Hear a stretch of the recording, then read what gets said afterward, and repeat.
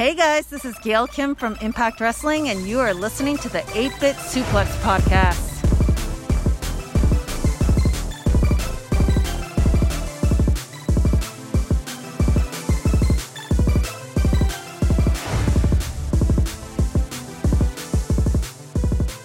Ladies and gentlemen, I know you've been waiting a long time for this one. Well, we're back.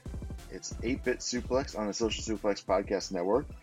We've had some technical difficulties, some scheduling issues here and there, but with me as always, we're able to work it out this week, which is good because it's been a busy week of Impact Wrestling, and we do want to talk about a little bit of what we're looking forward to with video games this year. But joining me as always, Miss Sandy Gaviria. Hey Sandy, how are you? Hi Josh, how are you? I'm good. I'm running on Bang Energy, and that's it right now. Oh my God. I started. I went back to school and last semester, and this semester has just started, and my schedule is all over the place. Plus working full time, Oh plus my wife and kids, whole nine yards. But hey, That that's is what crazy. Props to you. Well, thank you. But I'm not the only one having a busy week. You're getting ready for a big Saturday here. I am. It's my first match back since, Corona hit and impacted, not, no pun intended, damn it, that impact word, since it affected all of us. So, oh my gosh, I made my debut almost a full year ago. So yeah, making my way back to the ring, doing a live show in front of a crowd, which would be exciting. We're being safe, but yep, getting that training in, making sure that I can still go. That's awesome. I plan on being there in attendance.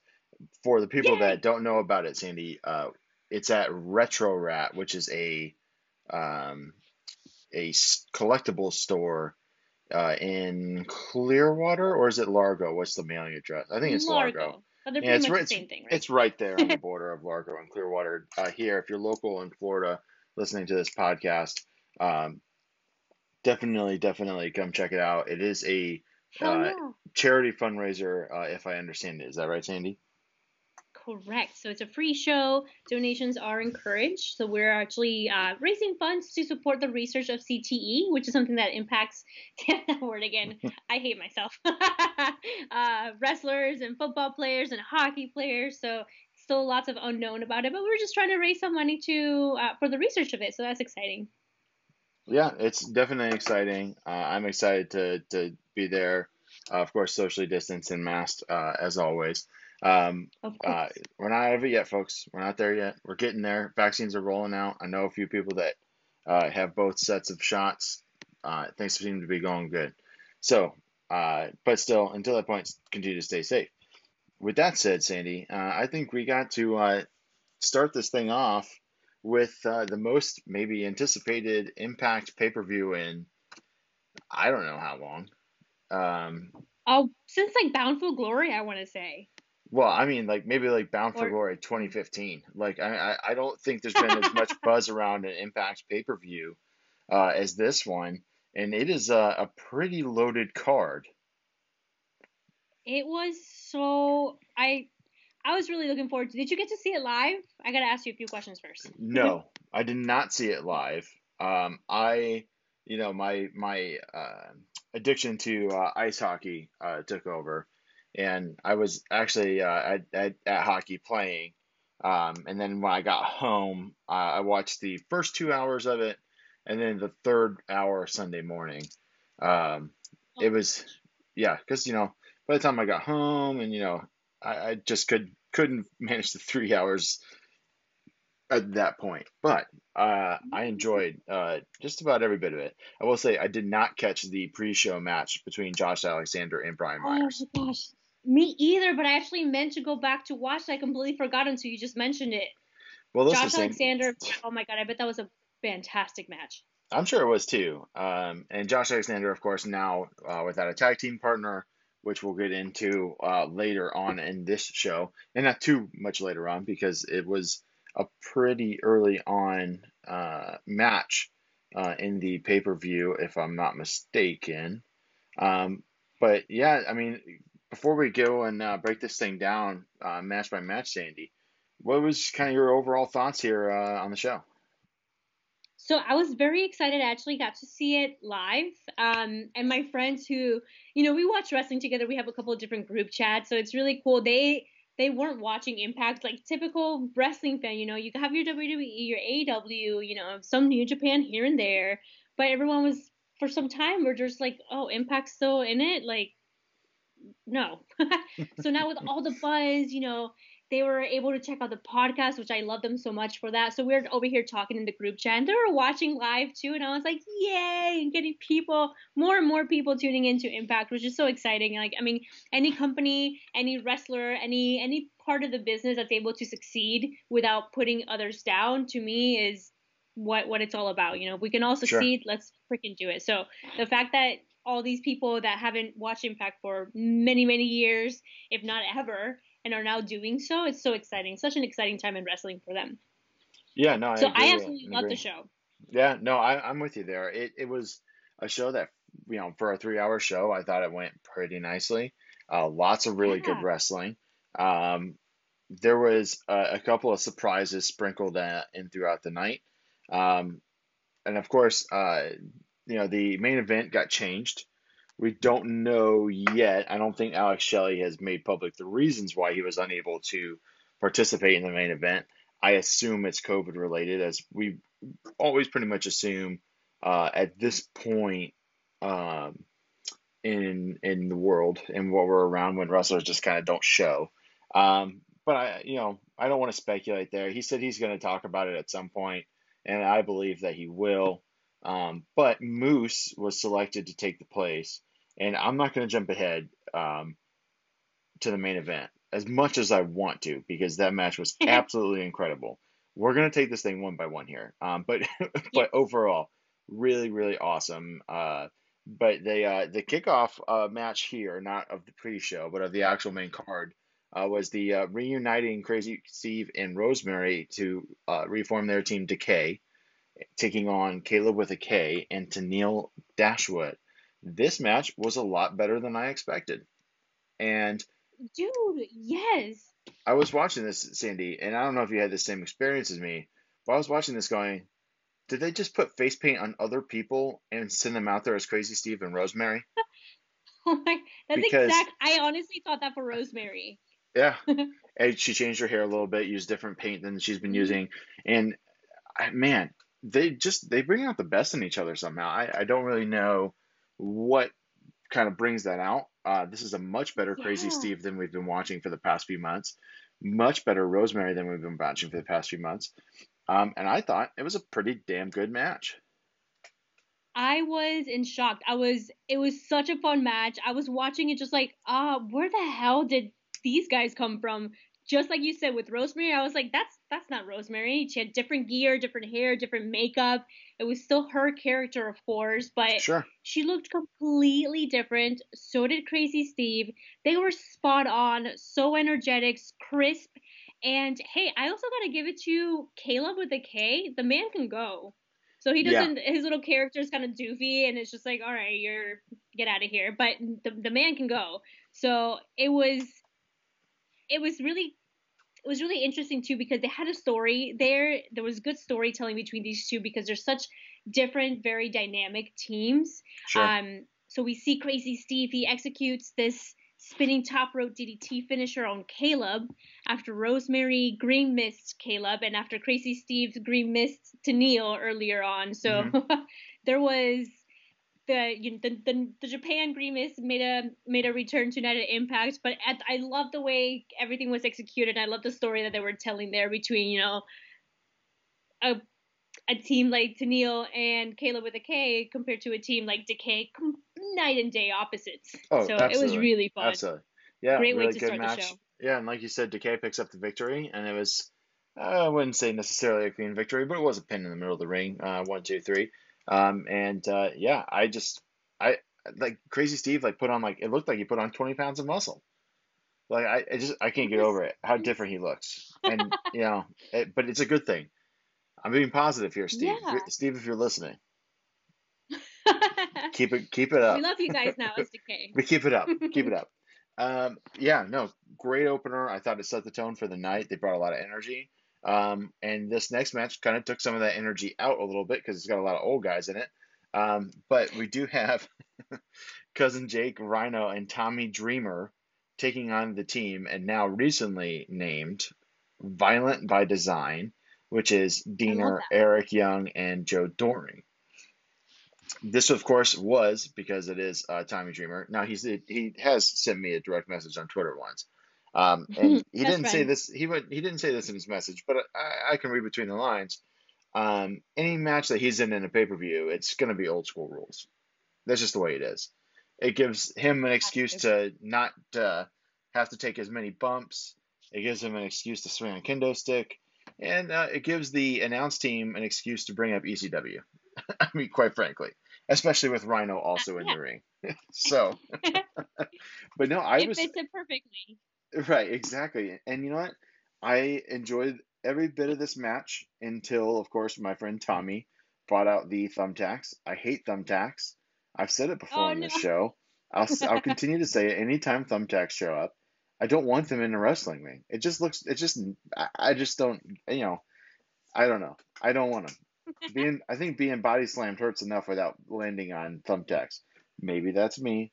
I don't know. But Sandy, if someone said that you were going to be in an old school rules match and they were going to be using thumbtacks, would you do it? Uh, uh, I We'll come back to you on that. You don't have to answer yeah. that. I don't want to. I don't want to book you into a. I don't want to book you into a corner, Sandy. I don't want to. I don't want to do that. But anyways, yeah. I mean, obviously, Violent by Design picks up the win. Um, I thought Joe Doring, this is the best that we've seen him look in an Impact Wrestling ring, and he looked pretty intimidating. Doesn't move around maybe as much as he probably did when he was younger, but the moves that he does are just, I mean, pretty devastating. Devastating. He's a huge guy. But you know what? For me, the big takeaway here is not a couple of things. So Cody Diener, with this new alliance with Eric Young, it has done absolute wonders for him. He has 100% committed to this new character, and it's working so great. But you know what? I ultimately see this split between Cody Diener and Cousin Jake to be more beneficial for Cousin Jake. Yeah. I truly believe he is a star in the making. He has an amazing physique, an hmm amazing look. From the very little that we've seen him work, he seems very solid in the ring, like technically sound. He can go. He's a big guy. You can see him being a future world champion. So I am really excited for this year to be able to watch to see how he progresses in the storylines and how he has matches with many different people within Impact and maybe even with some AEW characters as well. I Yeah. think he can definitely be a top contender for the world title one day. I don't think you're wrong there. I mean, especially, this is Impact Wrestling, so I really think that there's a shot that really most of the people on the roster, the Impact Championship doesn't feel unattainable for anyone on that roster. So I think that you could Mm. see Jake make a run at that. He was obviously in the Super X Cup, which, unfortunately he got paired up with Davari for his first one. I didn't think that was a very good match. But his second match was much better when he wrestled Ace Austin. So really good match here. A lot of fun. Cage match actually has this one rated higher than the opener. I'd probably put the opener a little bit more over this one if I was into like giving ratings and stuff. But to each their own. But when one tag match isn't enough, you do two tag matches, Sandy, to start off a show. And when two tag matches isn't enough, you do a third, and it's the Impact Knockouts Tag Team Title Tournament Final Match. We're That is a here. It's mouthful. happening. How did you? I know. I can't ever say it like that. I'm just like, I got through it. I'm okay. you did it. You did. So this was we've seen the tournament throughout. This is the inaugural. Oh, I can't say that. I'm foreign, so don't make fun of me if I can't get a word right. English is my second language. Damn it. So yes, the Knockouts Tag Team Championships are making the return. We're crowning new champions tonight. I was very excited about this.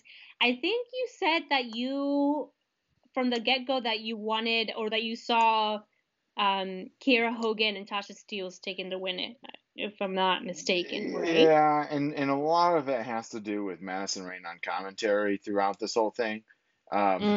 We've talked about it on the show. Josh Matthews and Madison Rayne, God bless them. Now not the commentary team. We'll talk about that a little bit later. They like to kind of foreshadow, and by foreshadow I mean they kind of tell you exactly what's going to happen 3 weeks from now. And so they had both kind of said, "Oh, I think that Kiera Hogan and Tasha Steelz are going to be got to be the favorites, right? I mean, they got to be the favorite." And this is a tournament, of course, that has Havoc and Nevaeh, who are a longtime team. You have Deanna, who's the Knockouts champion. She was in the tournament with Kimberly. You have Rosemary and Ty. You have all these teams that, in theory, should be considered just as high, but they seem to be very high on them, and with good reason. I think they're a really fun team. I think they're both really good. I think the Fire and Flava name and kind of look that they came out in matching gear and things like that, really, really awesome. And I think we're kind of bearing the lead. Of course, Fire and Flava does wind up picking up the win over Havoc and Nevaeh. I thought this was pretty good. I've been critical of Havoc and Nevaeh in the past. Not so here. I thought both teams did a pretty good job here, Sandy. They did fantastic. And you know what? This was very well executed. They gave them their time to build up a story. And the big takeaway from me here is that Havoc looked like a huge, tremendous star and a giant powerhouse.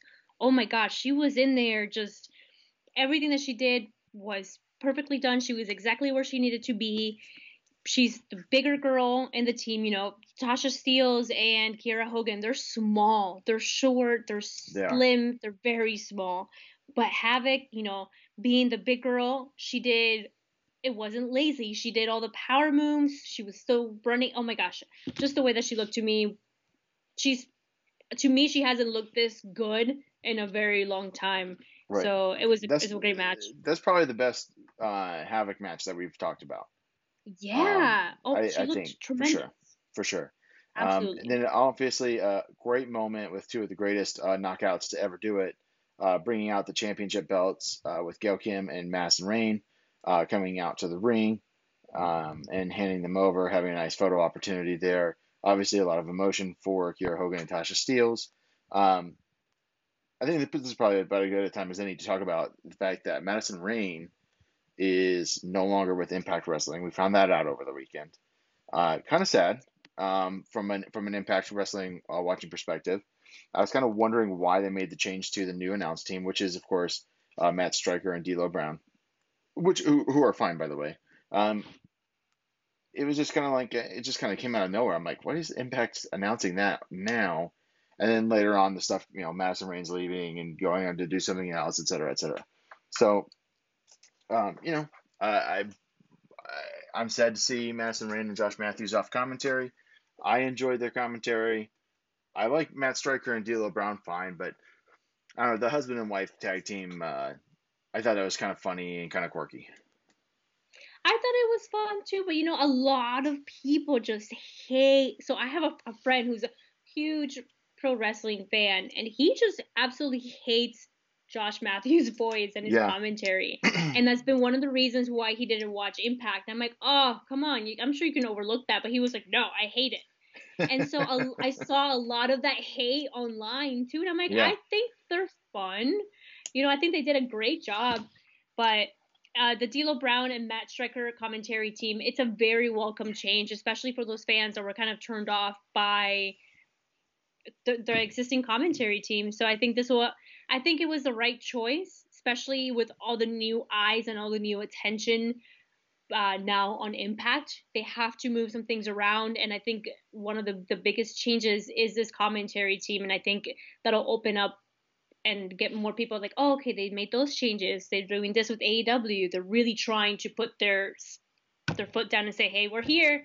You must watch us too. We're here in the game of this pro wrestling weekly show or whatever you want to call it. So I And think it was a good change. Striker is a guy obviously that's been around forever, right? So he was the Lucha Underground commentator. Obviously, he's worked with MLW. He's WWE, ECW. So I mean, he's a fine commentator. I don't know that I've heard D'Lo on color, but I thought D'Lo did fine. I think they're going to Oh yeah. mesh some on commentary. Um, they're going to be fine. And obviously, I mean, D'Lo Brown is D'Lo Brown. He's charismatic and he's fun and he's lovable and Matt Striker's Matt Striker. I think it'll be fine. At least with Striker, you'll get a lot of references to Nick Bockwinkel, and I think that anytime he says Bockwinkel on TV, someone must hand him $10 or something because he brings up Nick Bockwinkel a lot. Like I started noticing, I was like, man, I get it. You like, like I think it's one of those All things right. that Sandy, you and I both worked retail. Did you ever have a challenge put in place by your manager or supervisor of working in a word of the day into your sales pitch?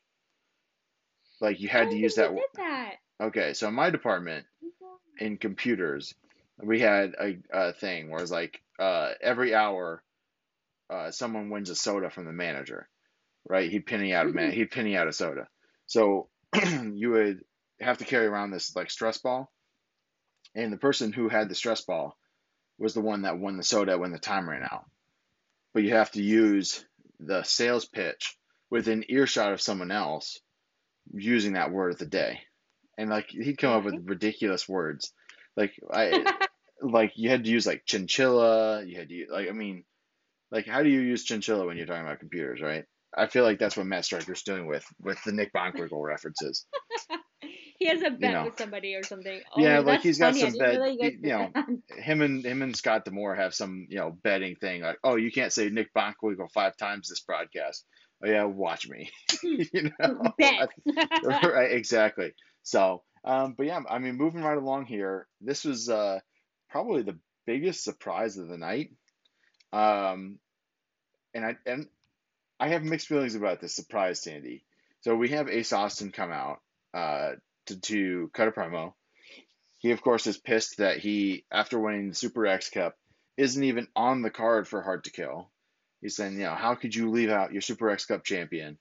I'm, the best of the best, et cetera, et cetera. And actually, I should be a part of the 3-way X Division title match, make it a 4-way. And he calls out Scott D'Amore. And as we've seen time and time again with our buddy Scott D'Amore, when he comes out from the back to talk to you, it's not going the way that you want it to. And he announces that he has a match for Ace Austin, and it's with someone who is, quote, always ready, which of course means we get the debut in Impact of one Matt Cardona. I don't know How shocked were you? So by the time I watched, I was spoiled on a couple things. Oh. Notably, I was not spoiled on this because I don't think anybody cared. And no, but he's overshadowed. He's debuting and making a surprise debut on an Impact pay-per-view that is Ethan Page's last night in Impact. Everyone knows it. Deonna Purrazzo and Taya Valkyrie are having a match. There's a barbed wire massacre match, right? And then there was a lot happening. And then you have Kenny Omega in the main event of the pay-per-view from another company, right? So all these things are happening, and then Matt's like, "Here I go," And I would say this, right? Exactly. I don't know who that surprise was for. We of course know that his wife Chelsea Green is a former knockout. But yeah, and I thought when I watched it, I said, this isn't a one-off because after he wins the match by DQ because Madman Fulton gets involved. He then proceeds to clear out Ace Austin and Madman Fulton single-handedly. And as soon as he did that, I said, oh, Matt's sticking around. He's not going anywhere. He's going to be wrestling in Impact for like the next foreseeable future. And it's basically because of Brian Myers is what I can come up with. But the whole time I was watching it, Sandy, especially when the breakdown started to happen, I was like, oh, here comes Brian Myers from the back to save his buddy. And that never happened.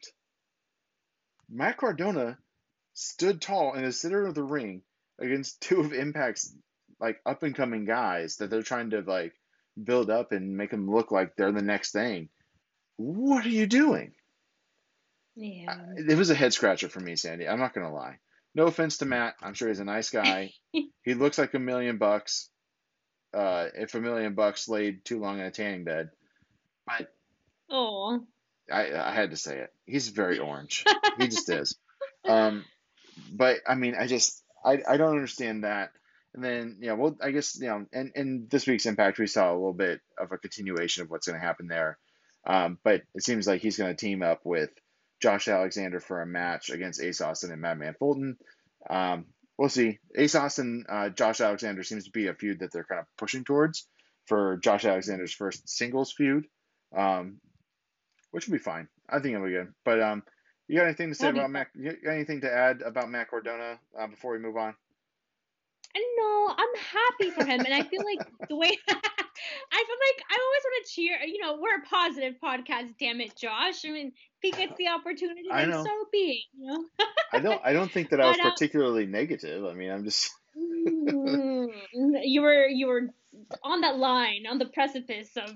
I'm towing the line. Don't worry about it. No, but they protected Ace Austin. Ace Austin immediately got the hell out of there.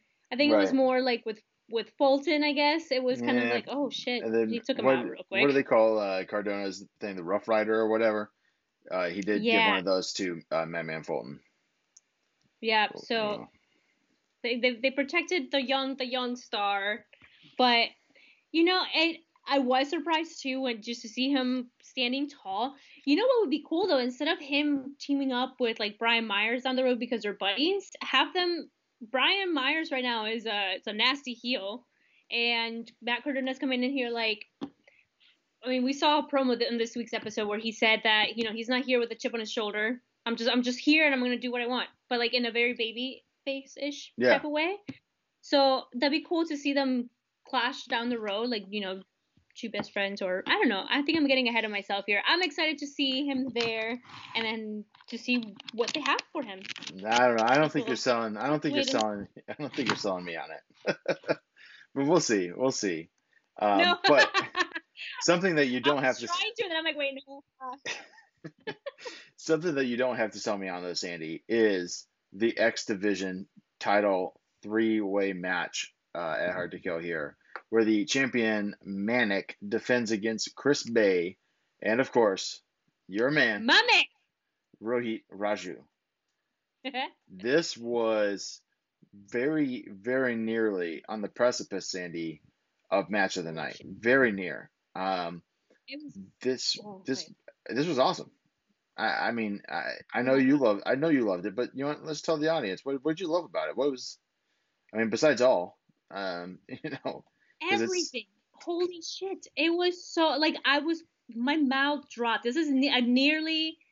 No, this is a 5-star match in my eyes. I don't know what the hell Dave Meltzer does to to rate the matches, but it's a freaking 5-star for me. It was just executed absolutely perfectly.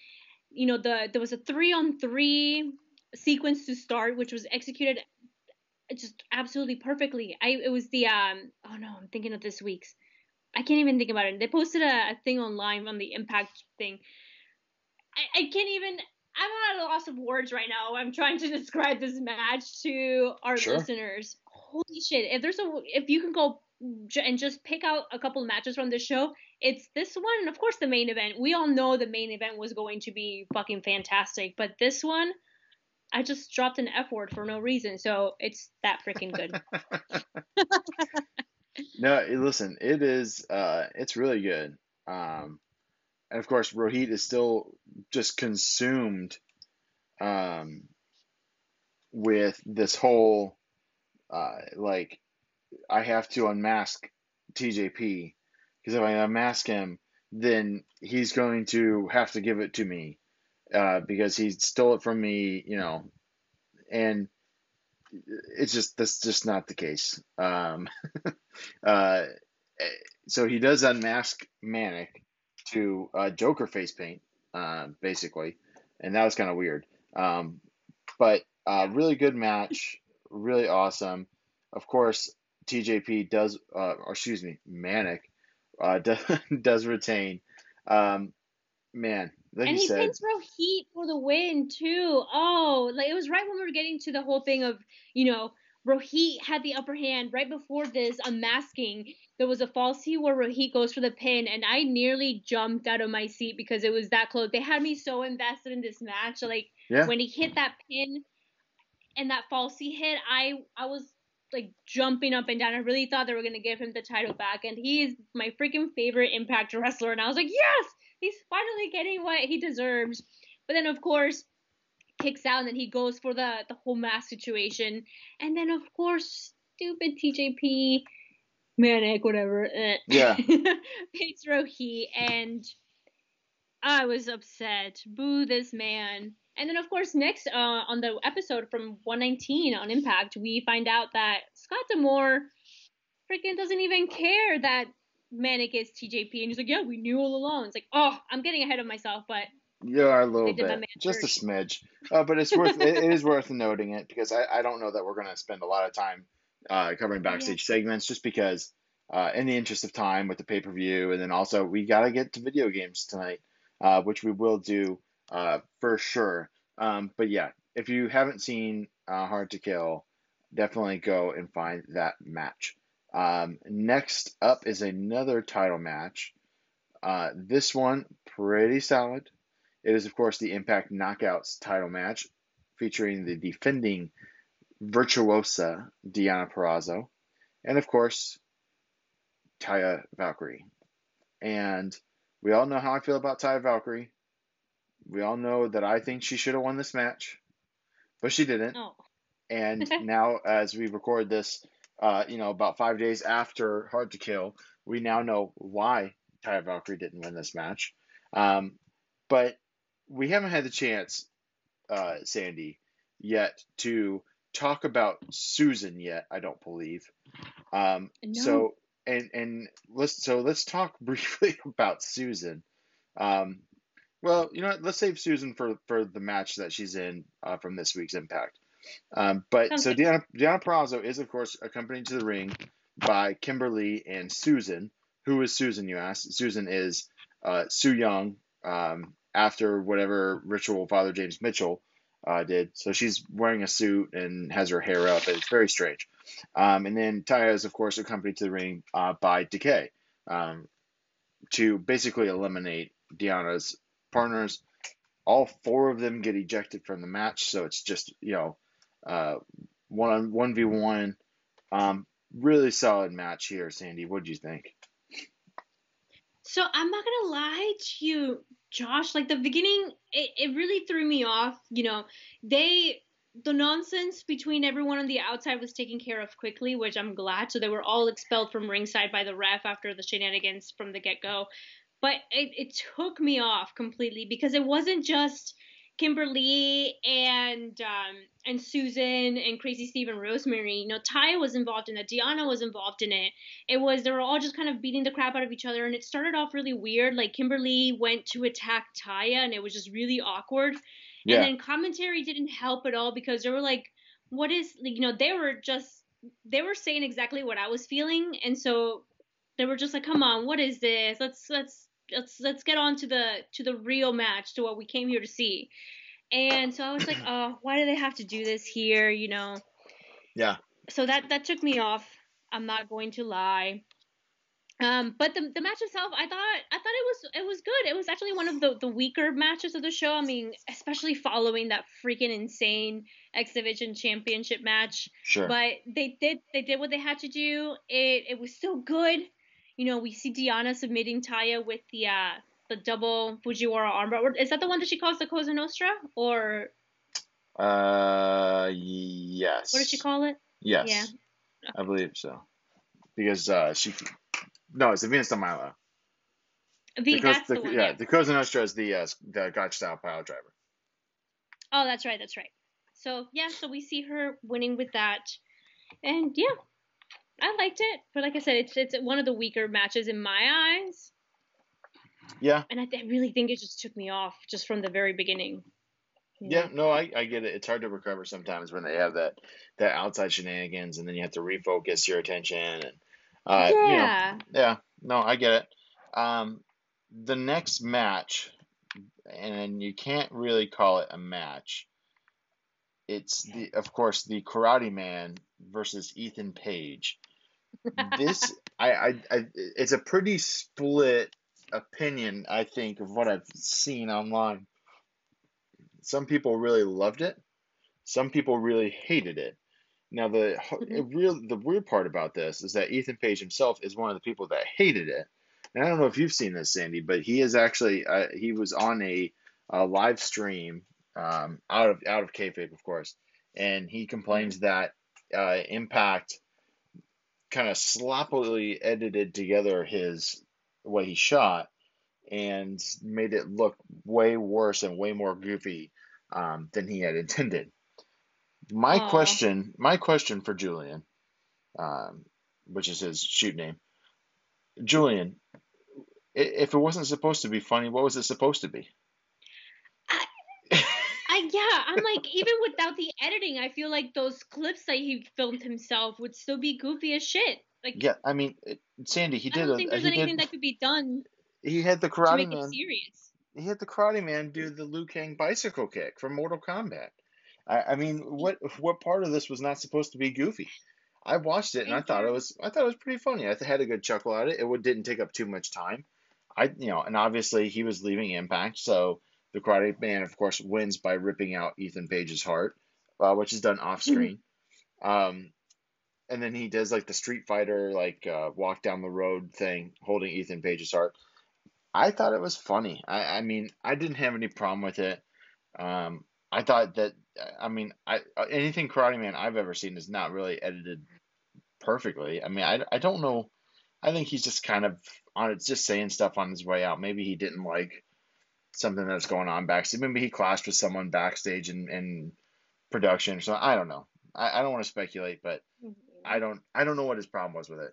That's kind of where I'm at.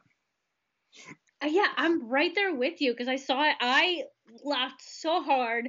I thought it was perfect.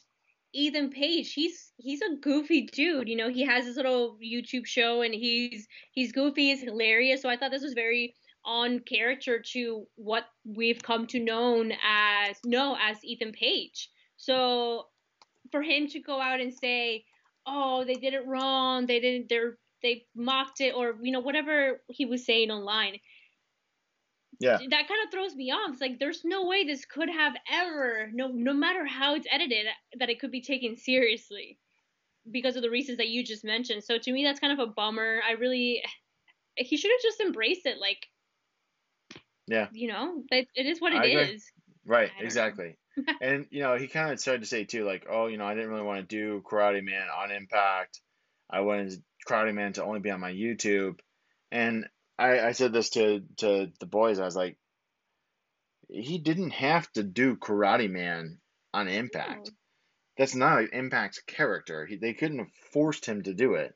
He did it. And, I mean, I feel like there's just a lot of him kind of trying to backtrack a little bit. Is kind of what it feels like.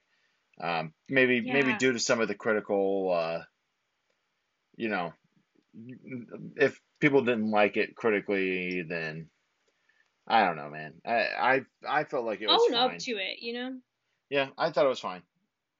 So, I think so too.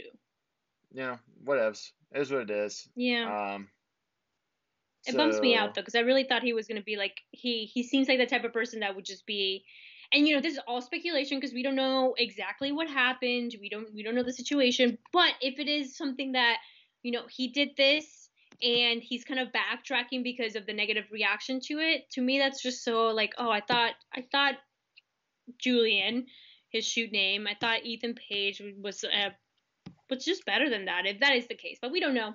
It's yeah, all speculation of what we're kind of seeing from him, but yep. I enjoyed And it. I laughed. I'm the same. I enjoyed it too. And Yeah. you know what? Wherever Julian winds up, we'll see him wrestle at a high level again very soon. I am sure. Wherever that may be, whether that be in Orlando or Jacksonville or Baltimore for your ROH heads. Um, but we'll see. We'll see. We I shall can see. imagine that he would leave Impact to go to ROH. That doesn't make a whole lot of sense. Mm-mm. But it's the wrestling business, Sandy. Stranger things have happened. Rest in peace, Ethan Page, the Right. character. Because if he shows up in Orlando, you know for sure he's not being called Ethan Page. No.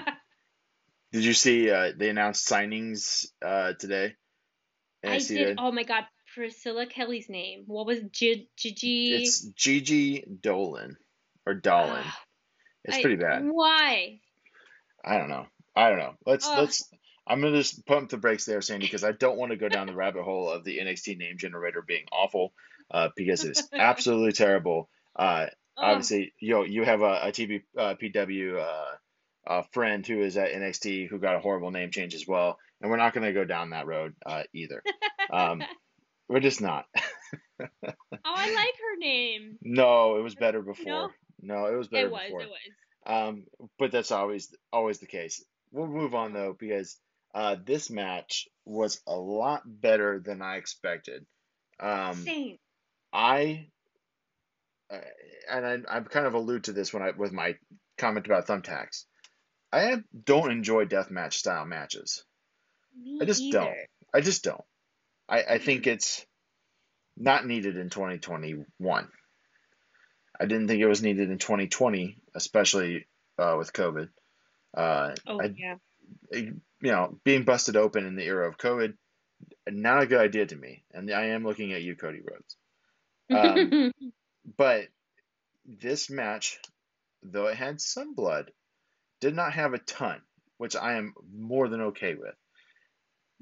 Eddie Edwards, of course, and Sami Callihan had their big blow off in the barbed wire massacre match. First I want to talk about is the ring design itself, because this thing was kind of gnarly looking. They had the chain link fence on just 1/4 of it, with the barbed wire at the top.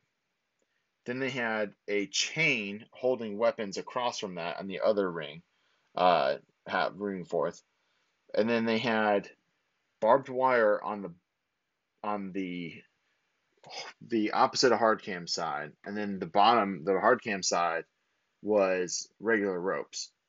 It was very strange how they set that up. And then in two corners were very thin pieces of plywood wrapped in barbed wire. I love that ring setup. It looked like if you were going to set up your wrestling action figures to do a hardcore match, that's what what you would do. That's what the play set from Hasbro would look like, right? Yeah, I loved it. I thought it was so innovative, and the fact that they didn't have just the entire steel cage, I thought was cool. Yeah. I don't think I've ever seen that. I haven't. So it's like if they wanted to throw each other at a chain link, at the freaking kind of like a steel cage, there you go. You have that side. Mm-hmm. Oh my gosh! As soon as I saw it, I was like, are they not done setting up the match, the ring, the cage for it? But that's how it was, and I'm like, that worked out perfectly. I thought it looked fantastic. And exactly like you said, I'm not a death match person at all, but there is a niche audience for it. And honestly, the way I think Eddie Edwards' character now is that he's a hardcore wrestler.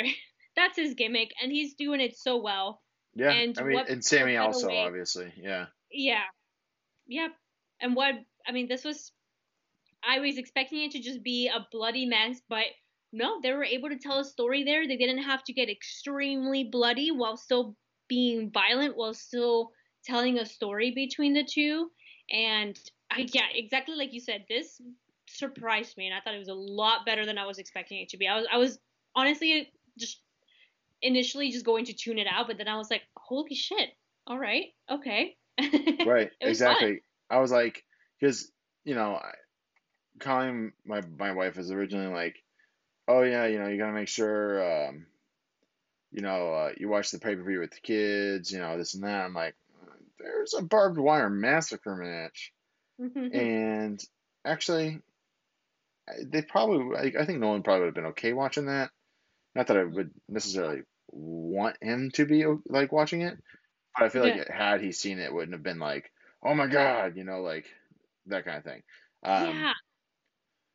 So, really good match. Eddie Edwards does pick up the victory. And hopefully we're done with these two. I feel like we have to be.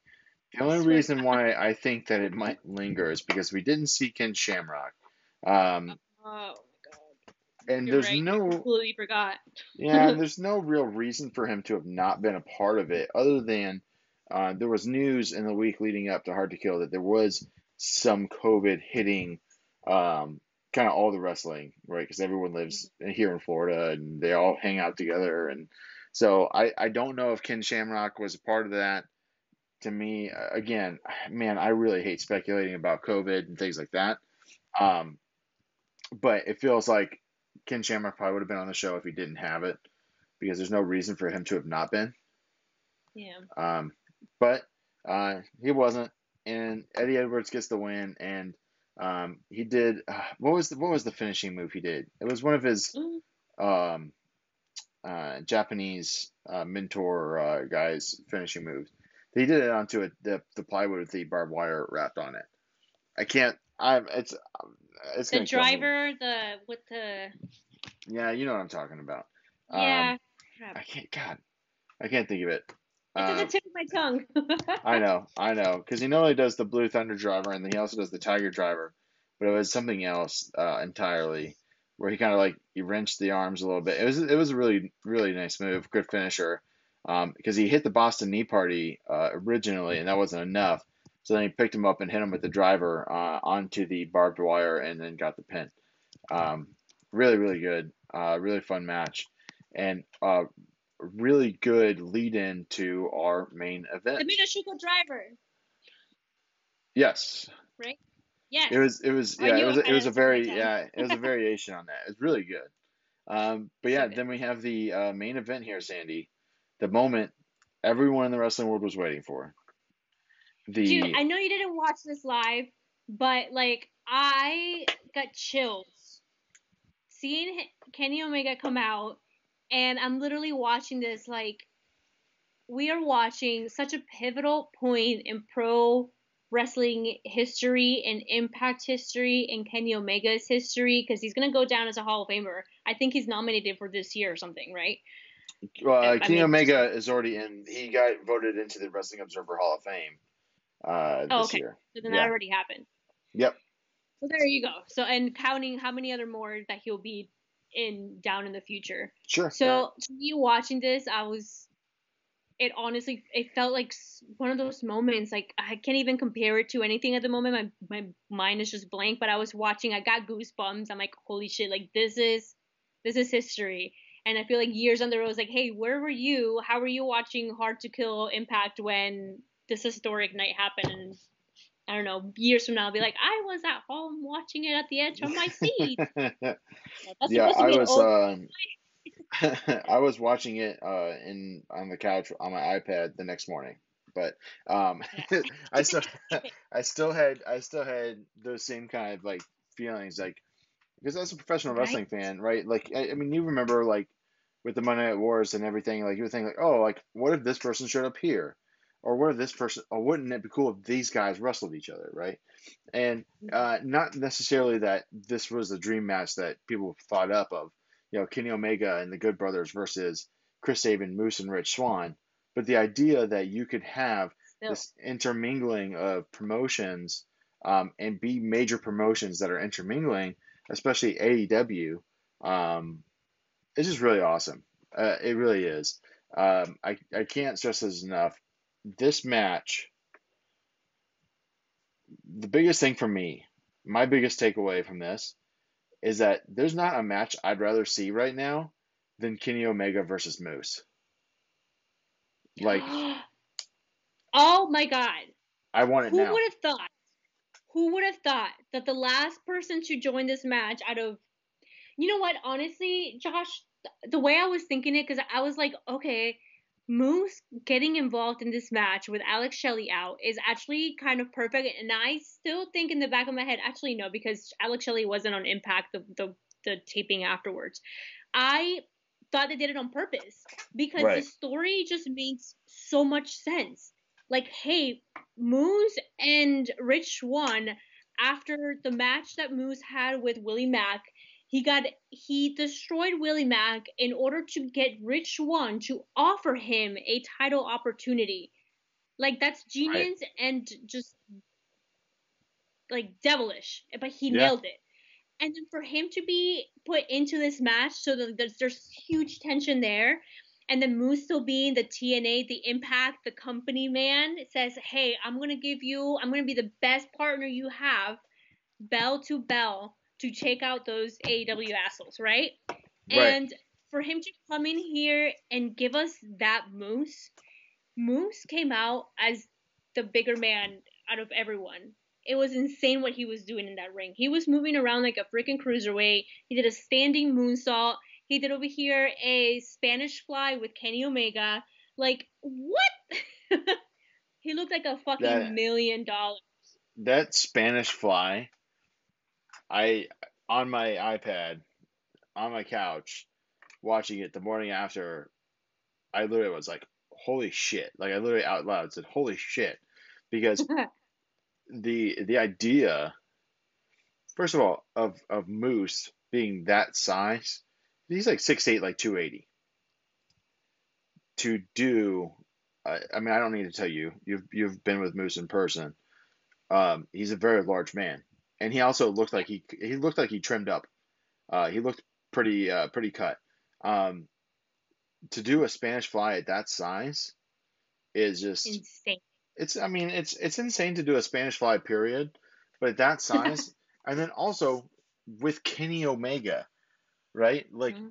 if you're going to choose a partner to do one with, Kenny Omega's one to do, but also like just the idea, because I had thoughts going into it, Sandy, that we might not see a full on Kenny Omega just because he's the AEW champion. You don't want him getting hurt, but I was happy that he still did spots, a lot of them, by the way, and probably more than the Good Brothers did combined, at least from taking hits.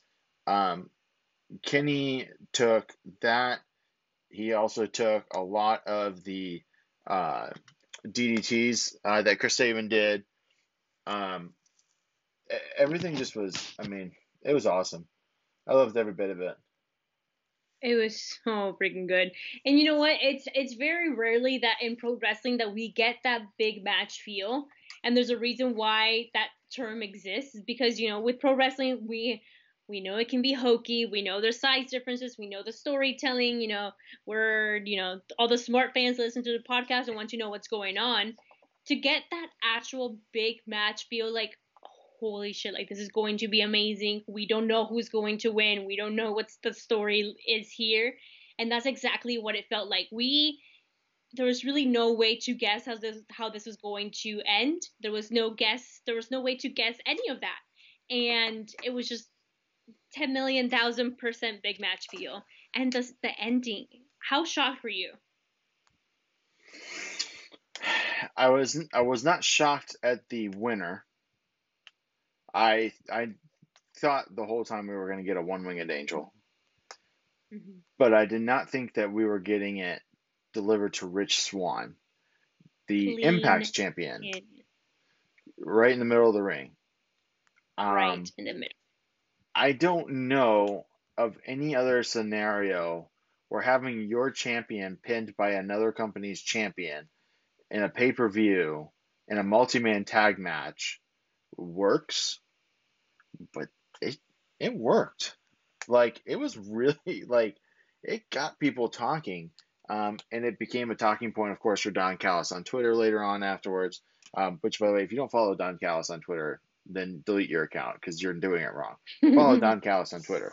Um, but it's just it's such a shocking uh, thing, and this whole thing, everything that they've done with this has been kind of like just pulling out another rabbit out of the hat, right?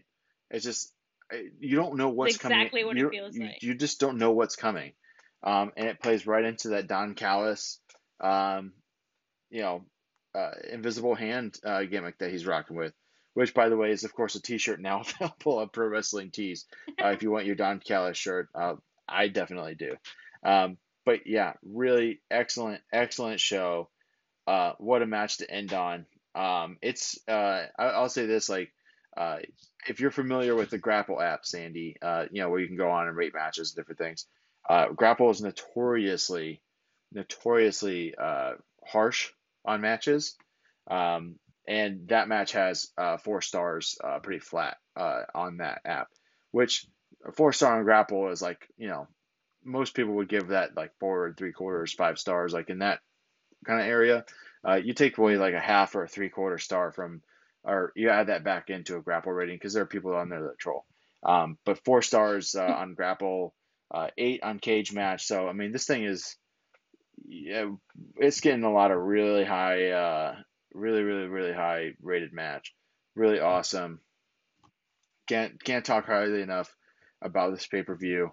Um, and that's what kind of let me down a little bit with this week's episode of Impact, Danny, and we'll transition into that because I feel like they had so much momentum coming out of the pay-per-view, and we kind of slammed on the brakes a little bit here.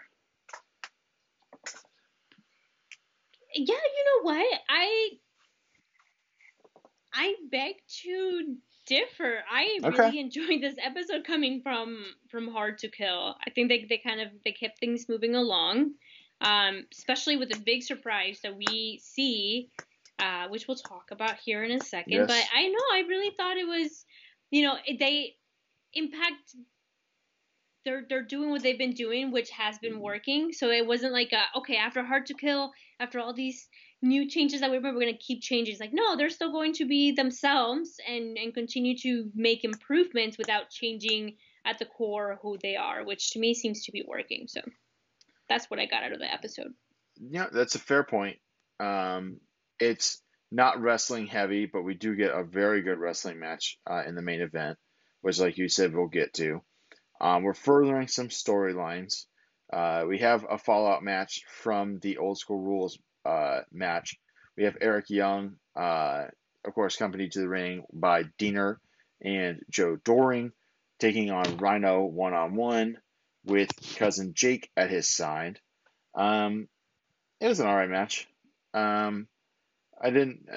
There's nothing I don't think that really stuck out to me.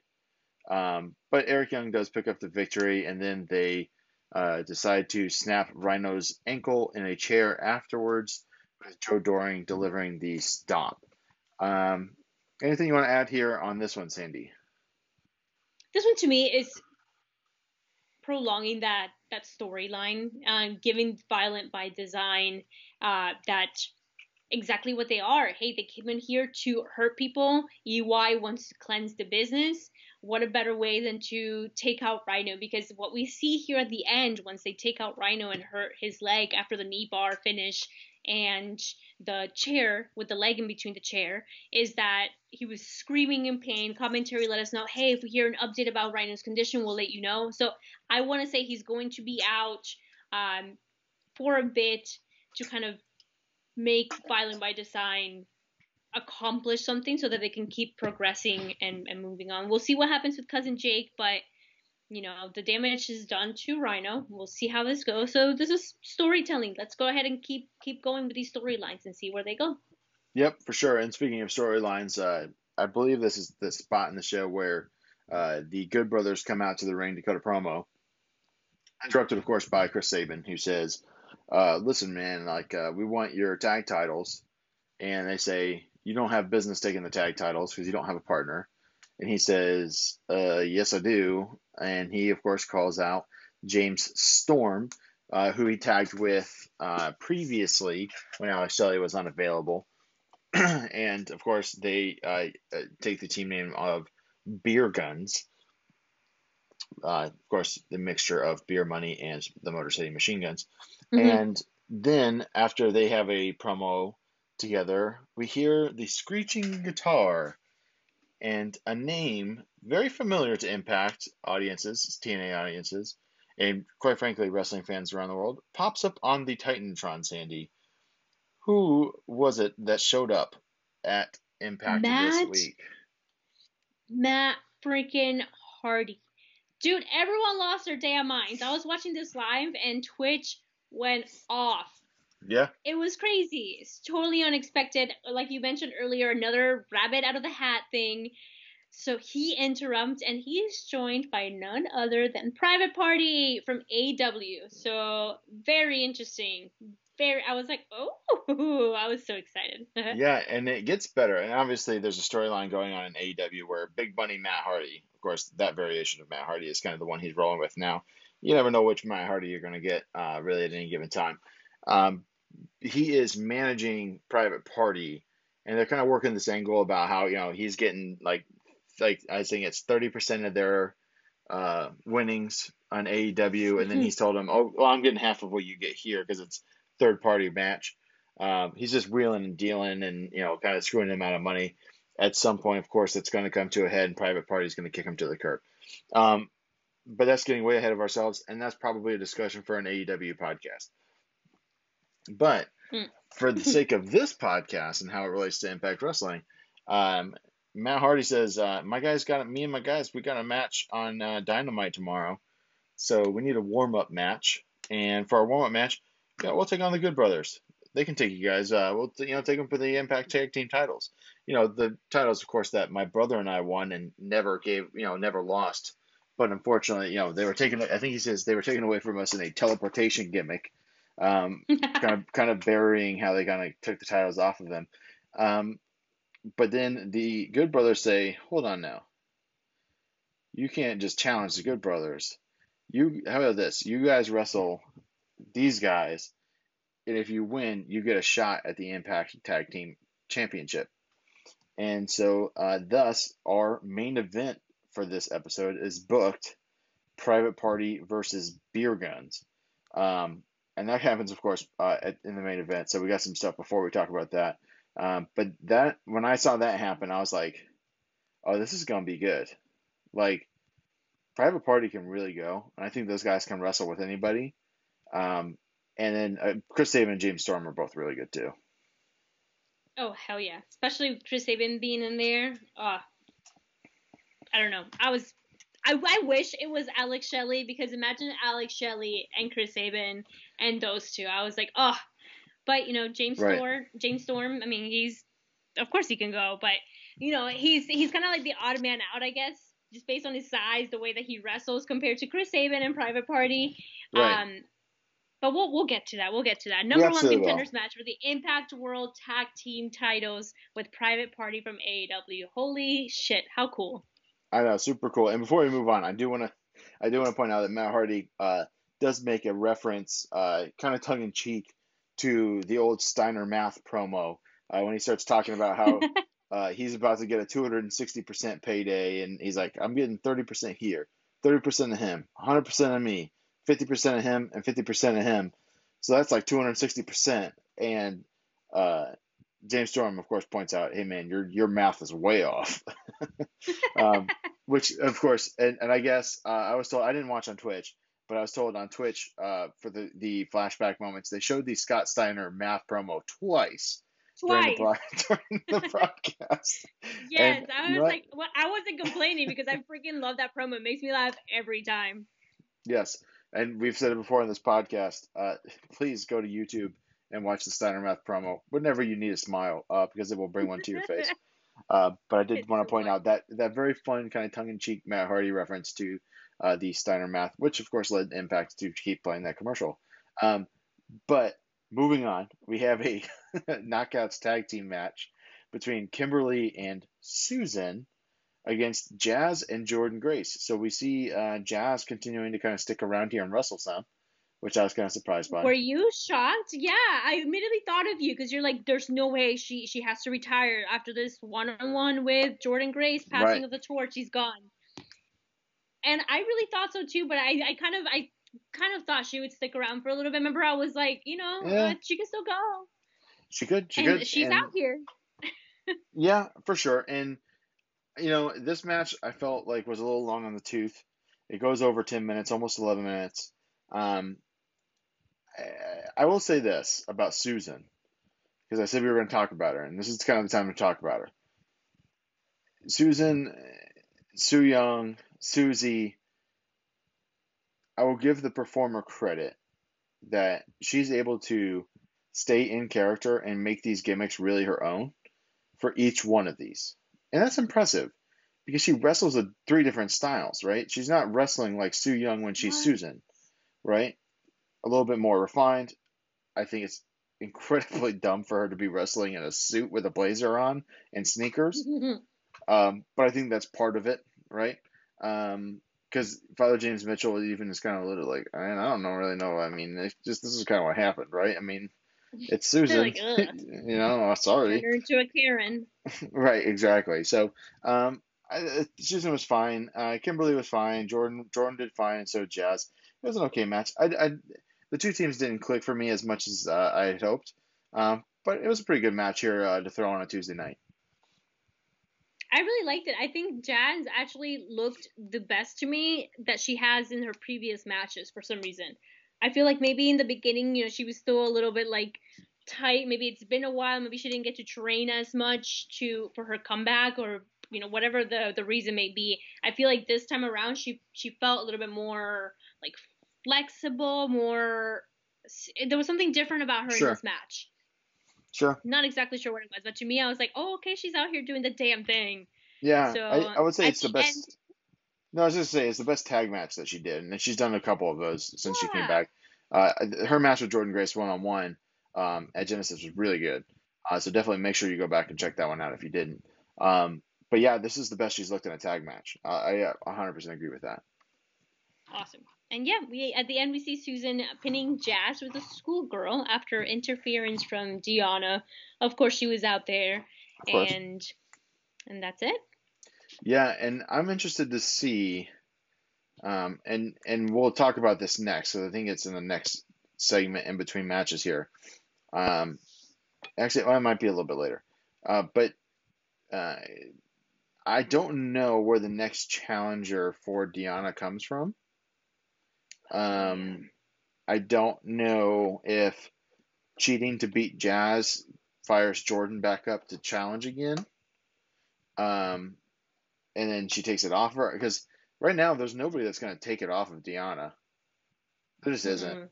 So, which we could see now that we know that Private Party can show up on Impact. Maybe we see Deanna Purrazzo show up and challenge Hikaru Shida.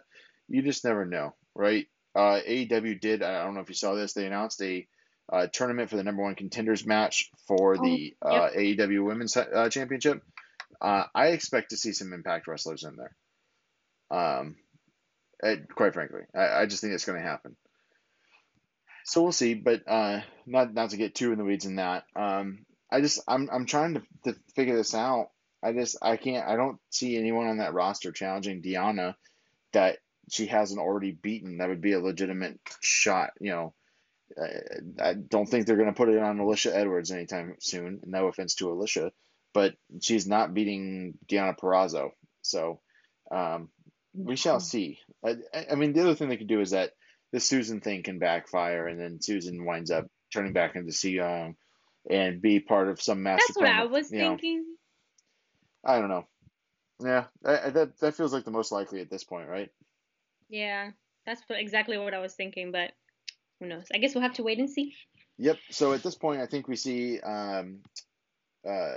AC Romero with his Sherlock Holmes hat, which is actually Tommy Dreamer's Sherlock Holmes hat, and Johnny Bravo run up to Tommy Dreamer. They're trying to tell him again, hey man, Larry D was set up. We promise. Larry D was set up.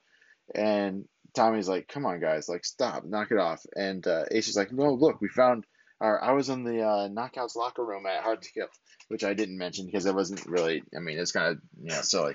It was just him walking in there. Right. He literally just walks into the Knockouts locker room, which for all the new eyes that are watching Hard to Kill, they probably had no idea whatsoever what was going on. Like, why is this giant man wearing a Sherlock Holmes hat and going into the locker room with the women? And then not seen again on the pay-per-view. But he reveals, yeah, it was a little strange. He does reveal that he found the bottle of ring rust that Larry D used to turn into Lawrence D in there, to which Tommy Dreamer says, hey man, a lot of people are using ring rust, and also you shouldn't be going into the Knockouts locker room, right? Thank you, I'm glad Tommy. he said that. Thank you, Tommy. He's absolutely right. But that leads to them having kind of like, Tommy, like, we know whose this is, like it was in this person's bag. And he's like, oh, okay. And then, of course, that sets up the next segment, which happens later. And then we have Rich Swann come out to the ring to cut a promo. Moose comes out, and Rich tries to get him to wrestle for the Impact Championship at that point. Both are in street clothes. Moose is in his suit. Obviously not going to be a match that happens. Rich says, well, if you're not ready to have a match and I don't want to talk, then I guess there's nothing else what is going to happen. And so he starts a brawl. And this is a pretty good brawl, Sandy. It was a really good brawl, but ultimately we see Moose just, I mean, he comes out and just gets completely. Wait, am I getting this wrong? Because I could have swore it was Moose on top, and now I have my notes here. It's Swann. Yeah, Rich Swann stands tall. Yeah, so Moose gets Moose. Yeah, Moose gets the early jump, but then Rich, of course, fights out the underdog style. Winds up hitting a Phoenix Splash on a Moose in a 3-piece suit. That's what it was. Yeah. Yep. So, interesting there. The title match is going to happen sooner than later. I feel like, Sandy, if I'm projecting here, I feel like Moose is going to take the belt off of Rich Swann. I think so, too. And unify those belts, and then he's going to wrestle Kenny Omega. That's what I want to happen. I want Moose to wrestle Kenny Omega. And it makes more sense if he has the Impact Championship belt when he does it. 100%. I mean, if you think about how WWE picks out their champions, their champions are the faces of these companies. And a criticism that we've heard, that I've seen online, that I personally can agree with, is that Rich Swann doesn't seem like that face of the company that Impact needs at the moment, especially with all the attention that they've been receiving lately. And what better man to be that face of the company if not for the Impact company man that is Moose, especially after this amazing showing at Hard to Kill, especially after the history, especially after this transformation, after his feud with EC3. It's going to be, it's what needs to happen. Yeah. Hands down. And it's not that it is a knock on Rich Swann, but we know, like, okay, because it's wrestling, we know kind of what's going on. Rich Swann has, so a bit of he's had trouble in his past, and Moose has also. But Rich Swann's, I believe, was more recent. And, like, Rich Swann hasn't tweeted since, like, 2016 or 2015. He has a Twitter account that's active, but he does not tweet from it. He does not log into it. So when you have people that are your main title holders, you kind of want those people, I think, getting social media followers, getting clicks, getting views. And I feel like that's where Rich Swann is kind of just not there, right?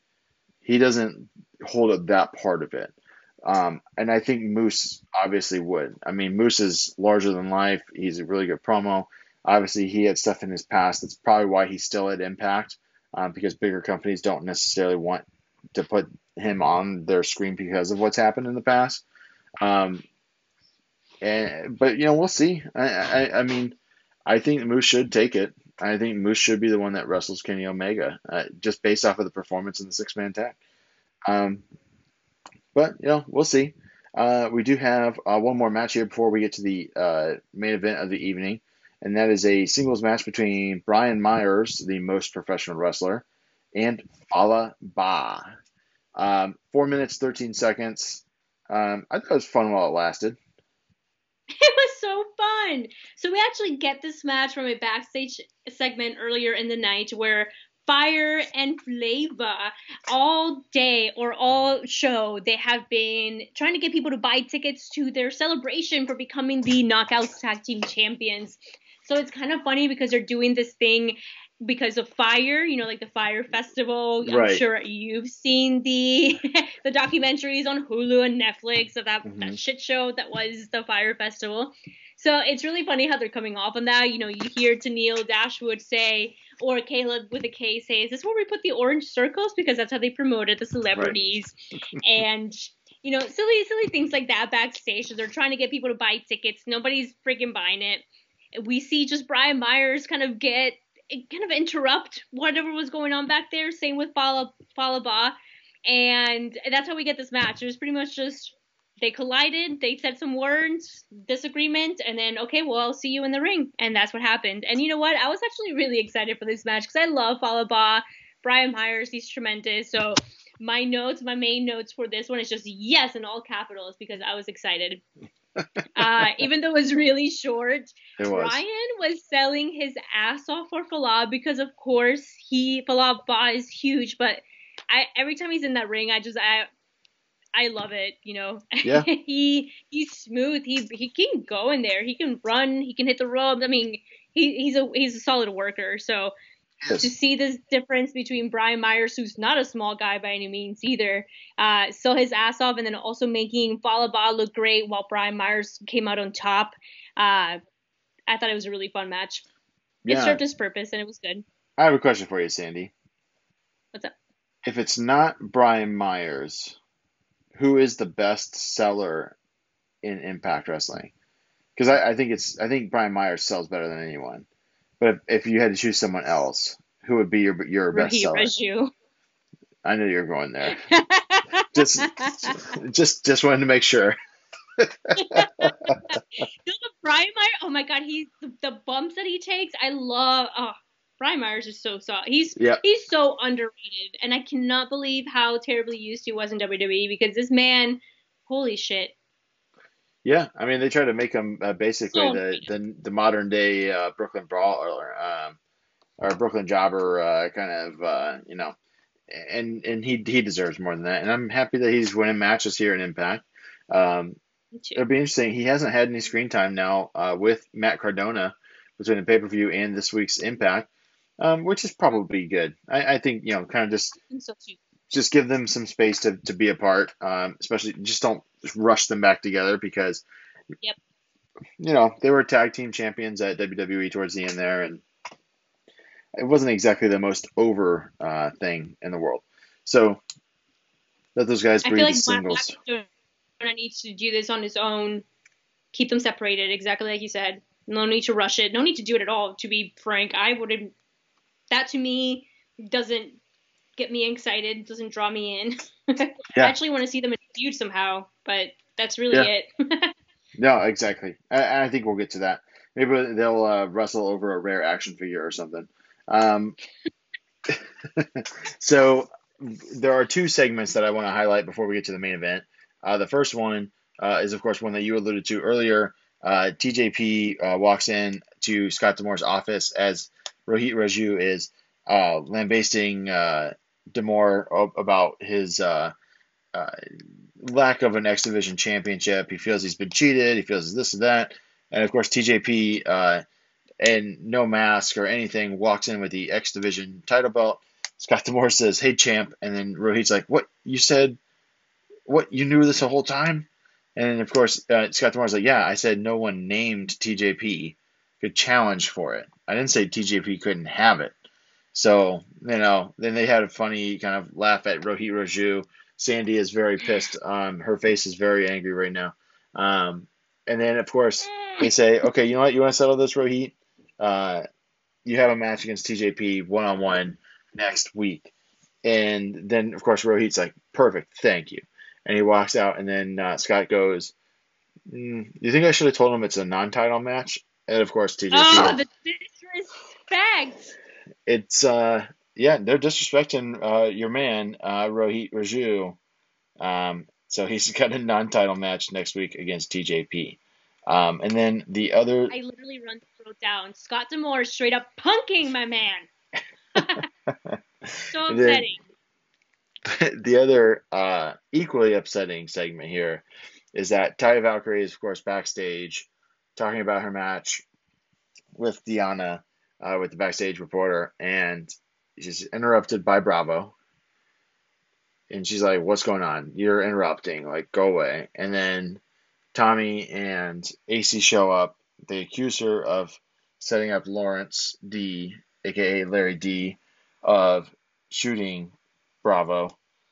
And she first is like, no way. And then they say that they found her prints on the gun as well as the bottle of ring rest. And then they also mysteriously have footage of it. So, which they didn't show the footage, they just say they have it. So we'll just take them at their word. To which she reveals that she did do it. She confesses. And then, she kind of gets escorted out by security. A touching moment with Rosemary, of course, on the way out. And the funniest part of this, because none of it's really that funny, Oh my God. is they ask Tommy, well, where do you think she's going? He goes, well, if she's lucky, she'll wind up at Jacksonville State Penitentiary.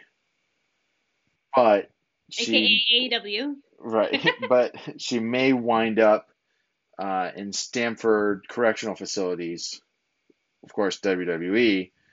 He said, but for 2 years with an option to do a couple more, because and then AC goes, well, I just hope they don't send her off to Baltimore again for you ROH heads, because that is of course where the ROH bubble is. So hard for this, I was dying. Especially when he goes for the 2 year and the option for a third. Oh my God. Right. I'm Exactly. laughing so hard right now.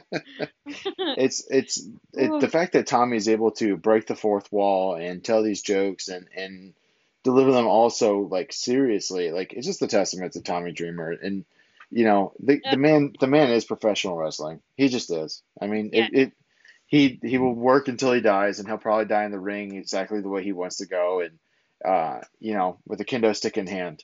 That's how he gets to Valhalla. Like I've been playing a lot of Assassin's Creed Valhalla, and like the big thing is like before they die, they need an axe in their hand so they can go to Valhalla. Well, for Tommy Dreamer, what? That's just Viking lore. That's not a spoiler. No, Josh, we didn't even get to talk about the Nintendo 64 controller on the freaking Barbed Wire Massacre match. That's a good point. We'll circle back to that because I'm gonna just finish. I'm gonna finish my anecdote here about Tommy Dreamer, and that before he dies, they need to put a kendo stick in his hand, so that he can pass over to Valhalla or Wrestling Valhalla, because the man. Listen, that's just the way it goes. But you're right. In the Barbed Wire Massacre match, they did inexplicably have a Nintendo 64 controller wrapped in barbed wire as a weapon. That's probably the weapon I think they used that I would not want to get hit by the most. I mean, right? Because you can whip that thing pretty hard. Even without barbed wire? Yeah. Yeah, dude, even without barbed wire, that would hurt. Nintendo makes a solid controller. I mean. Yeah. And that shape of it, oh my God, that would hurt so bad. Well, those handles can hit different points, Sandy. It's just big damage. I did change our Twitter cover photo to Sami Callihan holding the barbed wire Nintendo 64 controller. I saw. So if you I love it. Yeah.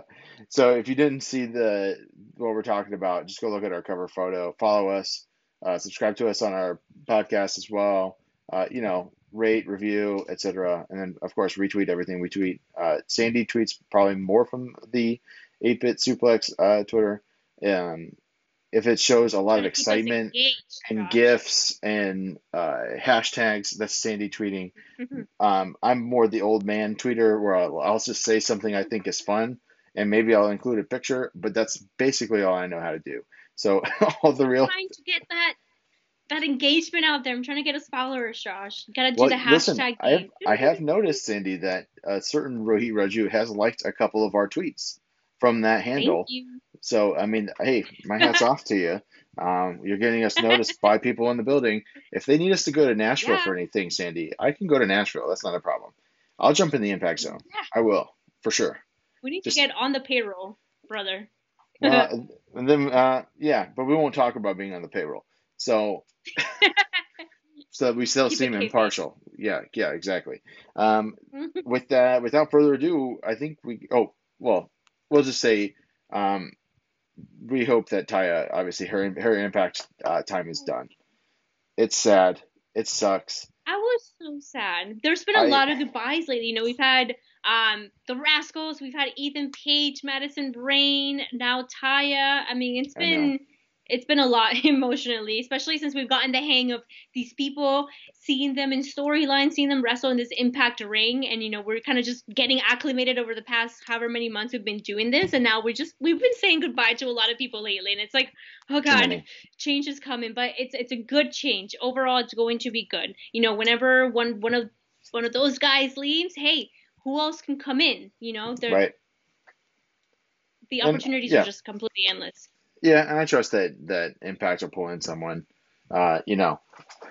There's some female wrestlers that are available or coming available. NWA doesn't have a lot of their talent under contract anymore. Don't think they could land a Thunder Rosa, but maybe an Allison Kay. There's some people out there for sure that they could sign. De Los Santos. Hey, exactly. You never know. I mean, hey, this is get you in the Impact Zone, Sandy. Right.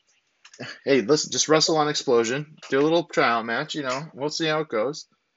Listen, I'll be your ringside manager, of course. Perfect. I can take bumps. As Bobby Heenan style.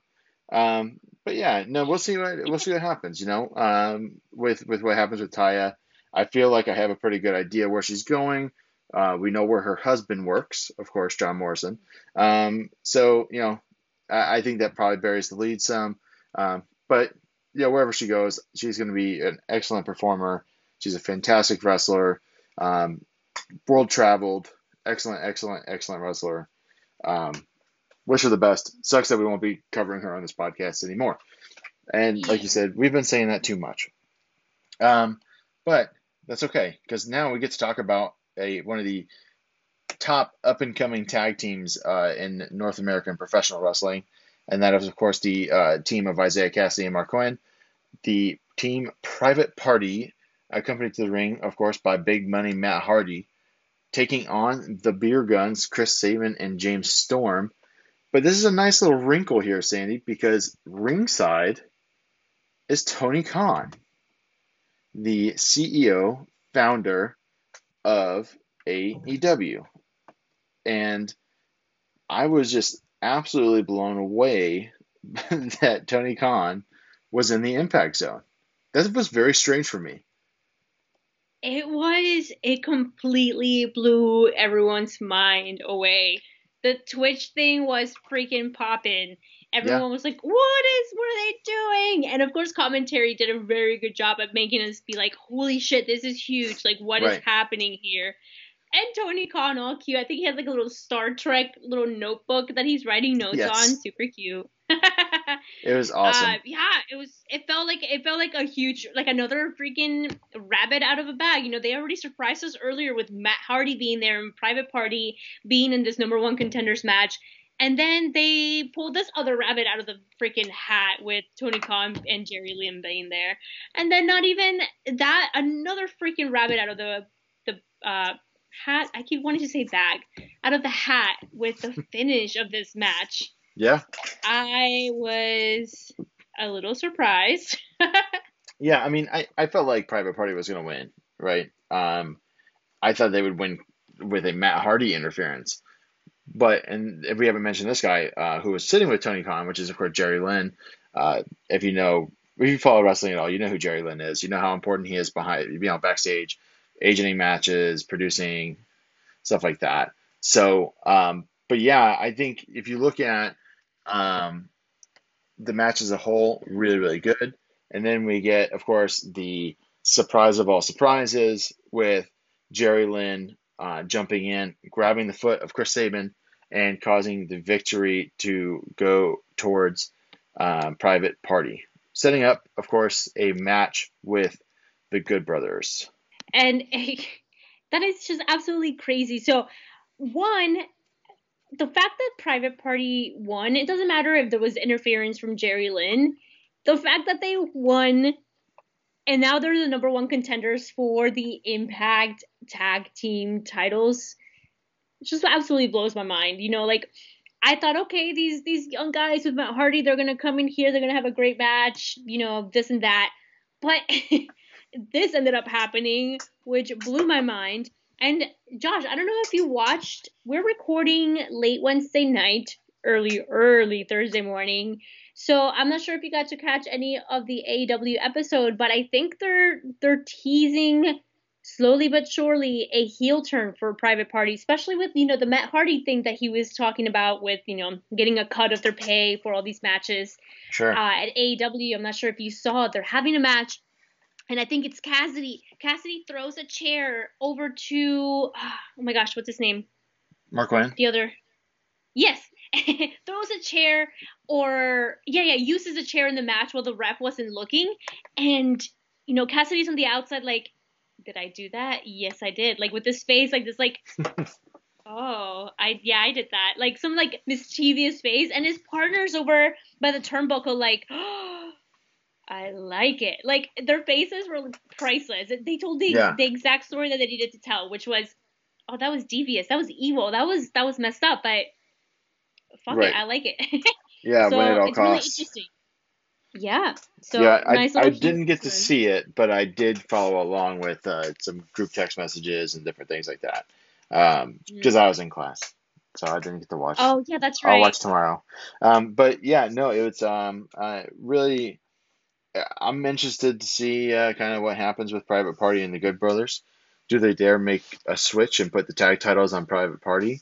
Or does Kenny Omega cause them to lose and keep the tag titles on the Good Brothers? Does Don Callis get involved? It'll be really interesting to see kind of what direction they go with this, because it really could be either way. Yeah, they could take this anywhere, and it's just exciting. It's just so exciting that having the opportunities to do something completely out of the ordinary, completely fresh and new and exciting. It's just such a fun time in wrestling, dude. I'm so excited. They got me. I am excited also. And also, and this actually shows a pretty good transition here. I'm excited, Sandy, about what 2021 means for video games, because there are some hot titles coming out. We are hopefully going to see inventory levels come back for the PS5 and the Xbox Series X. We're hopefully going to get more news on Nintendo about maybe a potential Switch Pro. So we'll see how that goes. But Sandy, I want to talk to you a little bit about kind of what video games you're looking forward to the most. And we said that we were going to do probably about 3 or so each, but of course that's never a hard and fast rule with us. We kind of make our own rules as we go. But what's the first game you want to highlight, Sandy, that you are excited for? Okay, so one that we've already kind of talked about a little tiny bit when we did our Resident Evil segment was that was around the time that they announced the new Resident Evil 8, Resident Evil Village, yes. Which, funny enough, today, right now, it's 1:13 a.m. It is January 2021, and we are actually, later on today, there's going to be a showcase of Resident Evil Village, which we will see a new trailer. So very exciting news. I can't wait to see this tomorrow or later today. So, we did get to see a little glimpse of it this past week. Everyone's been talking about her, the tall, evil old lady with the hat, with a giant freaking hat, on this new little teaser that we received last week. So the internet's been going wild. She is beautiful. Apparently what we're seeing here is that with this new Resident Evil Village, it's not just going to be about zombies. So they're doing something new, something exciting. We're going to see possibly werewolves. This tall lady could be, she's a vampire is what it looks like.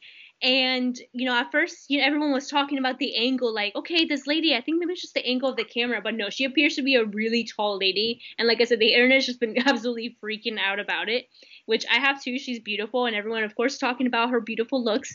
But I am freaking excited for this showcase. Hopefully we'll have some announcements related to the franchise as a whole, not just in terms of video games, because there's been a few rumors going around of a new Resident Evil movie reboot. perhaps a Netflix series. So there's just lots of excitement going around the Resident Evil franchise, and I, for one, am excited for the possibility of, of vampires and different type of monsters and villains that we've seen compared to, just zombies. That actually has been a criticism from some hardcore fans that are like, no, I just want my zombies, damn it. Right. Those same fans also kind of shit on Resident Evil 7, which I thought was freaking spectacular. So whatever their opinion. But as we talked about before, Resident Evil in Japan, the games are called Biohazard, if I'm not mistaken, right? Mm-hmm. That's correct. So it could be anything. It's not just a zombie franchise. It's just what ended up kind of going to that. But as we've seen in the series and throughout the years, it's not just zombies. That was a perfect way to introduce the game series at first, because for so many years we were so captivated by the idea of zombies. They're a huge thing in pop culture. Now I think that's cooled down a lot. Especially after we got so many zombie movies, The Walking Dead, all the video games. Now it's cooled off a little bit, which is expected. Things get popular, then they lose popularity, and then they come back and become popular again in 10 years. So for me, it's just exciting to see them being able to evolve, kind of go along with the times. Hey, let's vampires, werewolves, let's do all this crazy shit, and I am here for it. I'm freaking excited. Yeah, no, it's definitely a huge title. A lot of anticipation. I'm a huge Resident Evil fan, as listeners of this podcast will know. And I really am looking forward to it. And I'm hopefully going to have a next-gen system by the time that one comes out, because I want to play that next-gen for sure.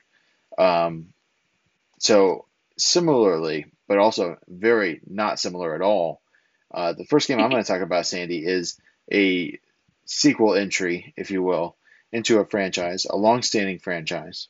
For me, the first thing I'm going to talk about is new Pokemon Snap.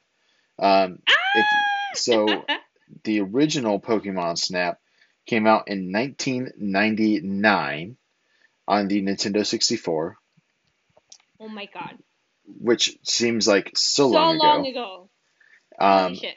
I remember playing that game and trying to get 100%, and in the days of GameFAQs, trying to figure out where that last Dugtrio was. But it's for those that aren't familiar, Pokemon Snap is a on-rails shooter set in the world of Pokemon. Now, when I say shooter, I don't mean guns. I mean a camera. You are literally taking pictures of Pokemon in their wild habitats. And your hovercraft basically goes on rails, right? If you're not familiar with a rail shooter, it's like every arcade shooting game you ever played. You progress automatically, and you just have to take care of what's in front of you as you're progressing. There's no going back. So it's a first-person aspect. It's really fun. At least the first one was. And I'm excited to see hopefully you can, go to different places and see Pokemon from different regions. I think that'd be really cool, different variations. But yeah, it's coming out on the Switch, and it's set to release at the end of April. A little bit different. This one is produced by Bandai Namco, whereas the first one was produced by HAL Laboratory, who did a lot of those Nintendo 64 games. Did a lot of Nintendo exclusive work. But the game, of course, will be published by the Pokemon Company and Nintendo together, and it's gonna be awesome. I'm super looking forward to it. So, Josh, did you ever play Pokemon Snap after that initial time when you were a kid and discovered it for the first time? No, I didn't, because I didn't have a copy of it. My neighbor Matt had a copy. So when I played it at his house, and then we were kind of done with it. It was just kind of done. So, you know how some games hold to the test of time, you can play them over and over and over. Oh yeah, I'm sure this one does not. It does. It's so short and so easy. Oh my god! So I bought it for the Virtual Console, I believe, on my Wii U. It has to be my Wii U. Yeah, I'm pretty sure my Wii U. So and I was so freaking excited because I just have such fond memories of playing Pokemon Snap on the Nintendo 64 when it first came out. It was such a life-changing game, and it was just so different from the other Pokemon games, and it got you into their habitat, their world, and you're just kind of an spectator. You know, a lot of the Pokemon games that we see, that type of game works, but for so many years people have been like, we want to actually be able to walk around their world, maybe in first person, maybe like a 3D platformer where we can be there with them and actually catch them rather than doing that like role play type of battle. So people have always wanted that type of game. So Pokemon Snap, I think, was like the closest thing at that time. Yeah. And to this, well, actually no, because I haven't played the Let's Go Poke. I'm getting ahead of myself. That time it was like, this is it. This is as close as we're gonna get, right? But it's so nostalgic. So for me, I am so excited for this new Pokemon Snap. So hopefully I'm talking loud enough for my boyfriend to hear me in the other room so he can buy it for me. Because I am so excited to play. I think it's going to be so much fun to play it on the Switch, play it everywhere that you want to. Before we were limited to just the Nintendo 64. So now if you want to freaking take pictures of Pokemon while we're on the bus or on the subway or just taking a walk, we can do so. So that's very exciting. And hopefully, so we actually touched on this topic earlier, Josh, where a lot of these games that have been in production and are set to be releasing soon, they're kind of stuck in this weird spot where, like we saw with the whole Cyberpunk fiasco, where they were Right. in development, then they move them. They're like, okay, no, we have to take advantage of all this new technology on the next gen consoles, a new Xbox, a new PS5, but which have had limited availability, and of course, pricing. We have come through a very tough year. Many people can't afford that right now, but they're putting all their money on the next gen, and it's like, okay, so for us previous gen owners, are we kind of just stuck? Do we want to dish out the $60 for a new game that's going to be faulty, buggy, glitchy, kind of like the situation with Cyberpunk? Are it's Right. one of those tricky things, and this happens every time there is a new console. It's like, okay, do I want to play it now, or should I hold out until I get the new console and I can take advantage of that? So lots of different determining factors go into that, both from the developer of the game to the people who finance the games to us as a consumer and the gamers. I know Right. for me, it's probably going to be a while since I can get before I can get my hands on a next gen console. Um, hopefully my Switch can still hold out until even past the time where maybe Nintendo does announce a Switch Pro, which has been rumored. So I guess we'll see. My Xbox One is still holding out, barely. So I don't know. We'll Yeah. see. So hopefully they'll still do some games for these current gen and kind of cut us some slack. And no more Yeah. situations a la Cyberpunk. Well, like I mentioned, I've been playing a lot of Assassin's Creed Valhalla, and while it's a really good game and really fun, and most of it looks pretty good, there is, I mean, the PS4 has a reputation of sounding like an aircraft taking off, and it really feels like that. It's very loud. The fan is running constantly. It's really pushed to its limits. Um, but yeah, I mean, we'll see kind of how that goes. But yeah, speaking of next gen consoles, another game I want to say that I'm really looking forward to, Sandy, is Horizon Forbidden West. This is going to be on everyone's most anticipated list. If you're a Sony gamer, if you played Horizon Zero Dawn on the PS4, it was one of the better open world games I've ever played. It's incredible. Of course, you play as Aloy. Um, and it's this very strange post-apocalyptic metal dinosaurs, kind of primitive, kind of not kind of world. Ooh. It's a lot of fun. If you missed out on Horizon Zero Dawn, they did port it to PC, and of course it's still available on PS4. And then Horizon Forbidden West is slotted to release for the PS5 later this year. Um, they're saying right now it's going to have a PS4 release also. I'm sure that it will because it is a first party Sony game, but it's going to obviously Oh be yeah. designed to play on the PS5, especially with load screens and stuff really becoming a thing of the past. I'm hopeful to get a PS5 this year and be able to play it the way the game is intended. Because man, I had so much fun with the first one.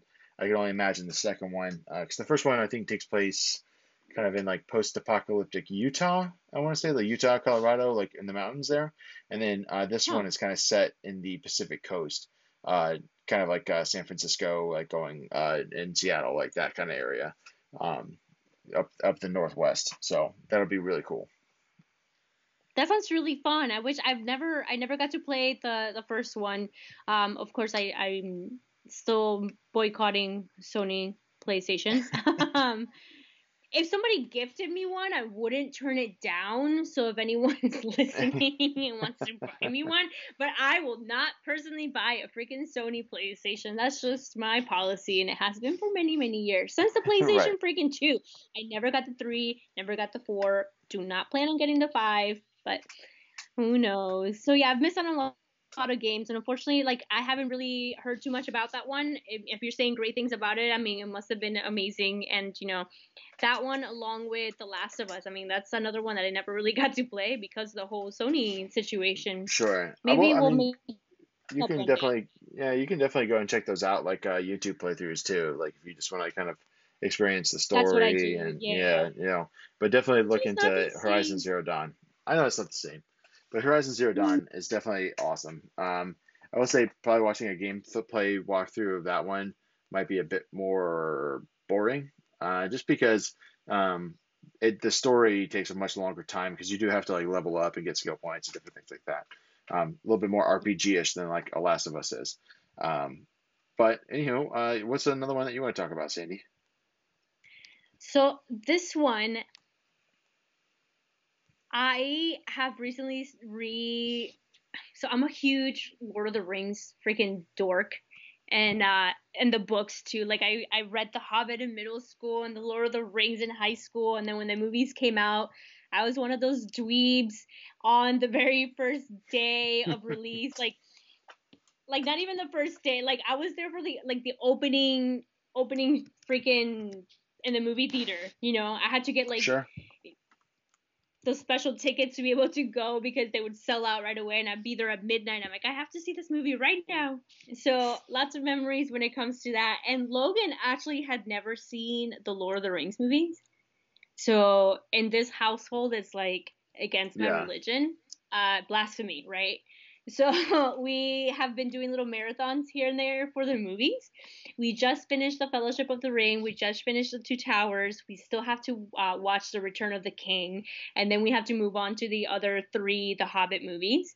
So one of my anticipated games coming out is going to be the Lord of the Rings Gollum. So I feel like this one's actually kind of been kept under wraps for me. I mean, it's not one of those games that's like right in your face, like, oh, it's a brand new game. But to me, like when it was announced, when was this announced? Like 2019, if I'm not mistaken. Hmm. Um, I was so excited. So this is Lord of the Rings Gollum. So it's going to be an action adventure game from Daedalic Entertainment. It's a German studio, famous for making my favorite type of games, point and click adventure games.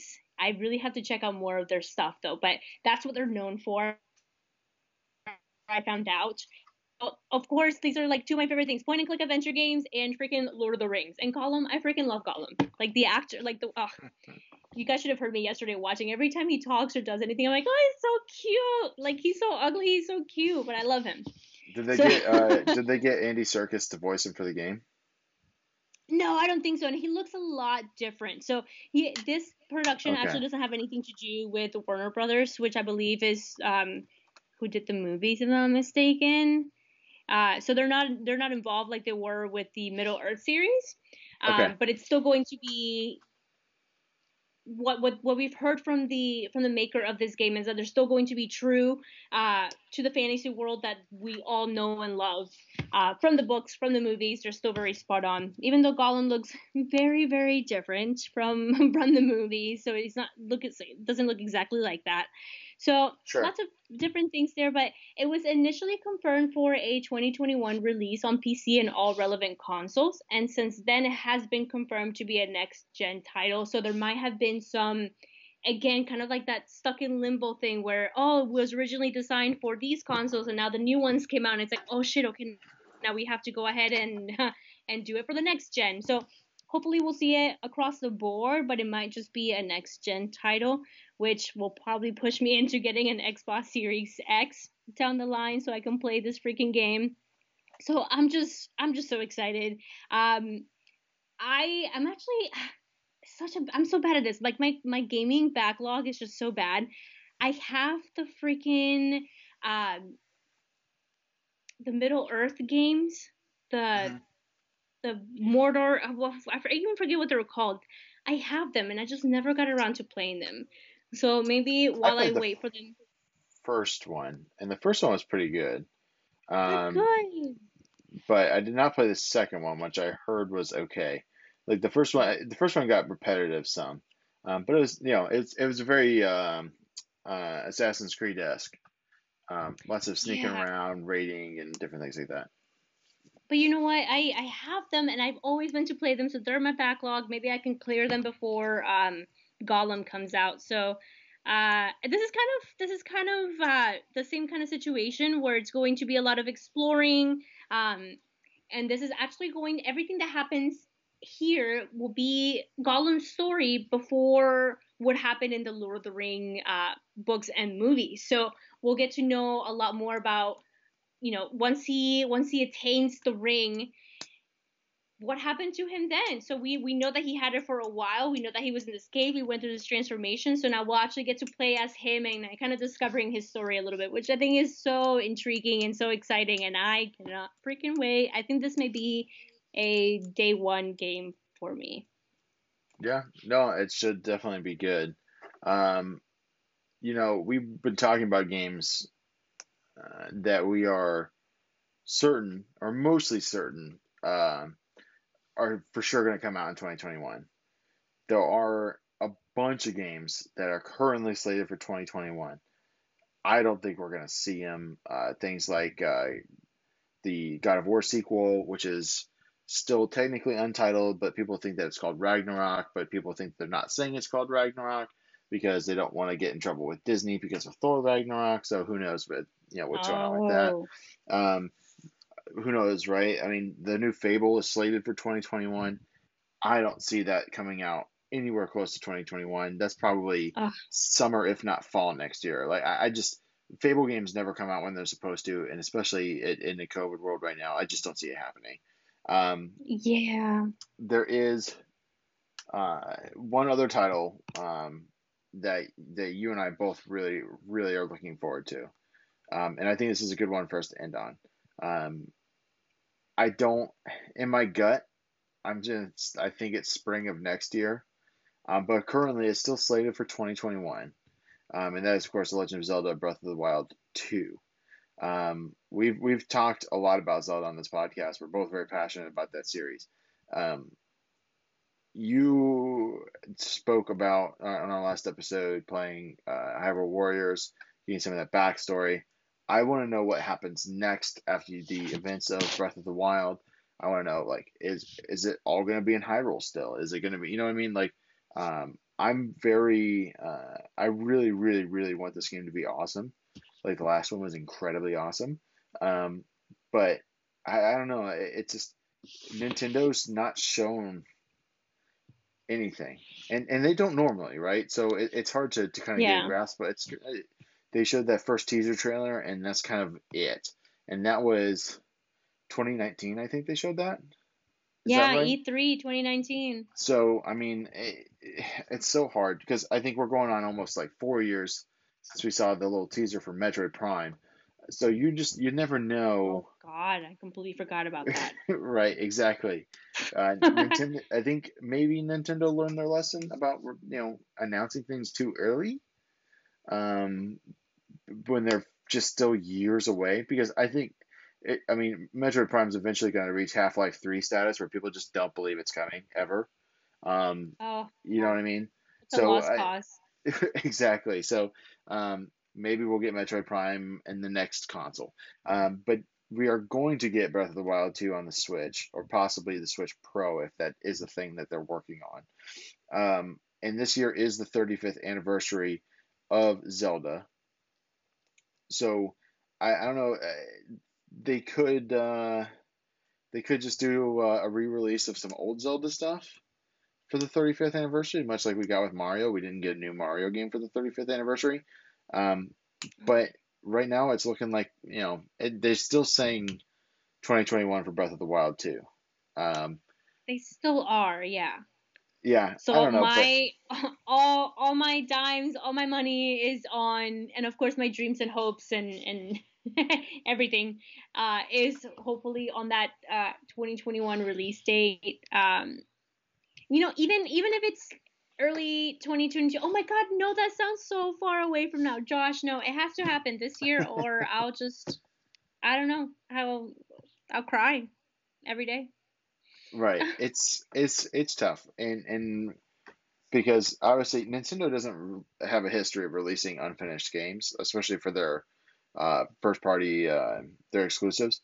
So it's definitely a situation where they're going to release that game when it's ready and not when we want it, right? So on the one And hand, you I do love what, them for that. So I'm not even ever going to judge or question their decision to do that, because every time it has come to that, the finished product has not disappointed. Uh, Case in point, Breath of the Wild. That game to this day is the Nintendo Switch's #1 best-selling and just overall best title. And right, it got 10s across the board, 9s, 9.5s. It won all these awards, and that came from this game that was in development for the Wii U for so long before that. So if they tell me to wait, I will wait. I will still cry, but I will wait. And it's going to be, I mean, this was my #3 game, and I put the best for last. Breath of the Wild 2. I can't tell you how many hours I've spent on YouTube with the wild fan theories as to what that one little trailer that we got, what it all meant, literally breaking every little thing down, including Zelda's haircut in it. Like, what does the haircut mean? So I spent embarrassing amount of hours on YouTube with all of that. So that is my #1 anticipated game for 2021. Fingers crossed, 2021. And the yeah, I 35 mean, year anniversary, holy shit. I know, it's a game that is older than both of us. It's a game that we definitely need another Zelda. Um, Maybe we'll get an HD remake of Twilight Princess or something of that nature this year. But it's really hard to tell. I mean, No, hey, do you recall? Like, I think it was around the summer of this very recent past year. I think maybe August. And Amazon listing went live for Skyward Sword. I think it was like maybe right, Amazon UK, and it was like one of those like those links for it, but then they killed it right away. Um, so hey, maybe Skyward Sword, which I would 100% pre-buy that because it was very frustrating on the Wii. And I know you said wait, did you say you hated it or I hated it? I hated it, but I loved well, it. I didn't like it. Love-hate relationship. Yeah, no, So hey, we can the retry it on controllers the are booty. Switch. Yeah, it was tough, but if they release that, if they do a port or a remake, hopefully, well, I don't know. People are I always don't. kind of like stuck between. eh, Nintendo's if they do it, they're probably just going to emulate it like they did for the Super Mario 35th anniversary. But I mean, well, anything we get Zelda related this year, we'll be happy with. Obviously, we did just get Hyrule Warriors, which I've not yet played. But yeah, I So mean, good. we'll see what happens. 2021, it's got a brighter feel to it. We don't have this impending doom feel anymore. At least I don't feel that way like we did in 2020. I think things, uh, are going to get better all around the world. I think we're going to continue to fight off this virus. We're going to get the vaccines out. Everyone's going to continue to stay safe, and hopefully we can beat this thing, and that games can get back to normal production. Wrestling can get back to happening, so that you can have uh, more matches, Sandy. I'm looking forward to Yes. seeing you at Retro Rat Saturday. If you are local, make sure you come out and check out Tampa Bay Pro Wrestling at Retro Rat in Largo, Florida. Saturday Yeah. doors are at 2:30, right, Sandy? Yes, and bell time at 3. Bell at 3. Make sure you go out there, check out the store too. They got some cool stuff. A lot of Funko Pops, a lot of wrestling related memorabilia as well. As always, check out all the shows on the Social Suplex Podcast Network. Our show, of course, 8-Bit Suplex. You got All Things Elite. You got Ricky and Clive. You got One Nation Radio. You got Keeping It Strong Style, of course, the Ace of Podcast. You got Great Match Generator, Grave Consequences, and of course, Grown Men Watch the Shit, which is our favorite title of any podcast. Except, I mean, even more than ours. But yeah, definitely go and check out our t-shirt on prowrestlingtees.com/social-suplex. Follow us on Twitter at 8-Bit Suplex. You can follow me at Laughlin_Josh. You can follow Sandy at Sailor Zelda. We're pretty active on there. I joke that I'm bad at Twitter, and I am. But if you follow me, I'll probably follow you back, and I'll probably post something funny about eating pub subs, even though they give me terrible stomach aches. Because it's true. It kills me, but I still keep going back. I can't stop. But anything else you want to say, Sadie, before we sign off here? No, thank you guys so much for listening, for your support. Please leave us a review if you like us and subscribe. And thank you so much for tuning in. I think you covered everything, Josh. I think we are all caught up on Impact. Sorry again last week. Such technical difficulties. Much time not had. Wait, I'm trying to do the dope. No. we were logged in on Skype trying to record, and it just didn't happen. We tried to do it after Hard to Kill just to make sure, and before Hard to Kill, and to do a preview, and neither happened. But we're happy that we got to talk about it anyways, and whatever else is going on in the world of Impact Wrestling. But of course, I do want to make sure that I follow up on what Sandy said, where she said, if you like us, give us a rating and subscribe. And I'm going to just say, if you don't like us, give us a 5-star rating and subscribe anyways, because it costs you nothing to do that. And that'd just be a really nice thing. And start off 2021 with some good karma. That's all. That's all I'm going to say about that. So, but yeah, absolutely. Thanks again for listening, and we'll see you, technical issues notwithstanding, next week. See you next week. Bye. Bye.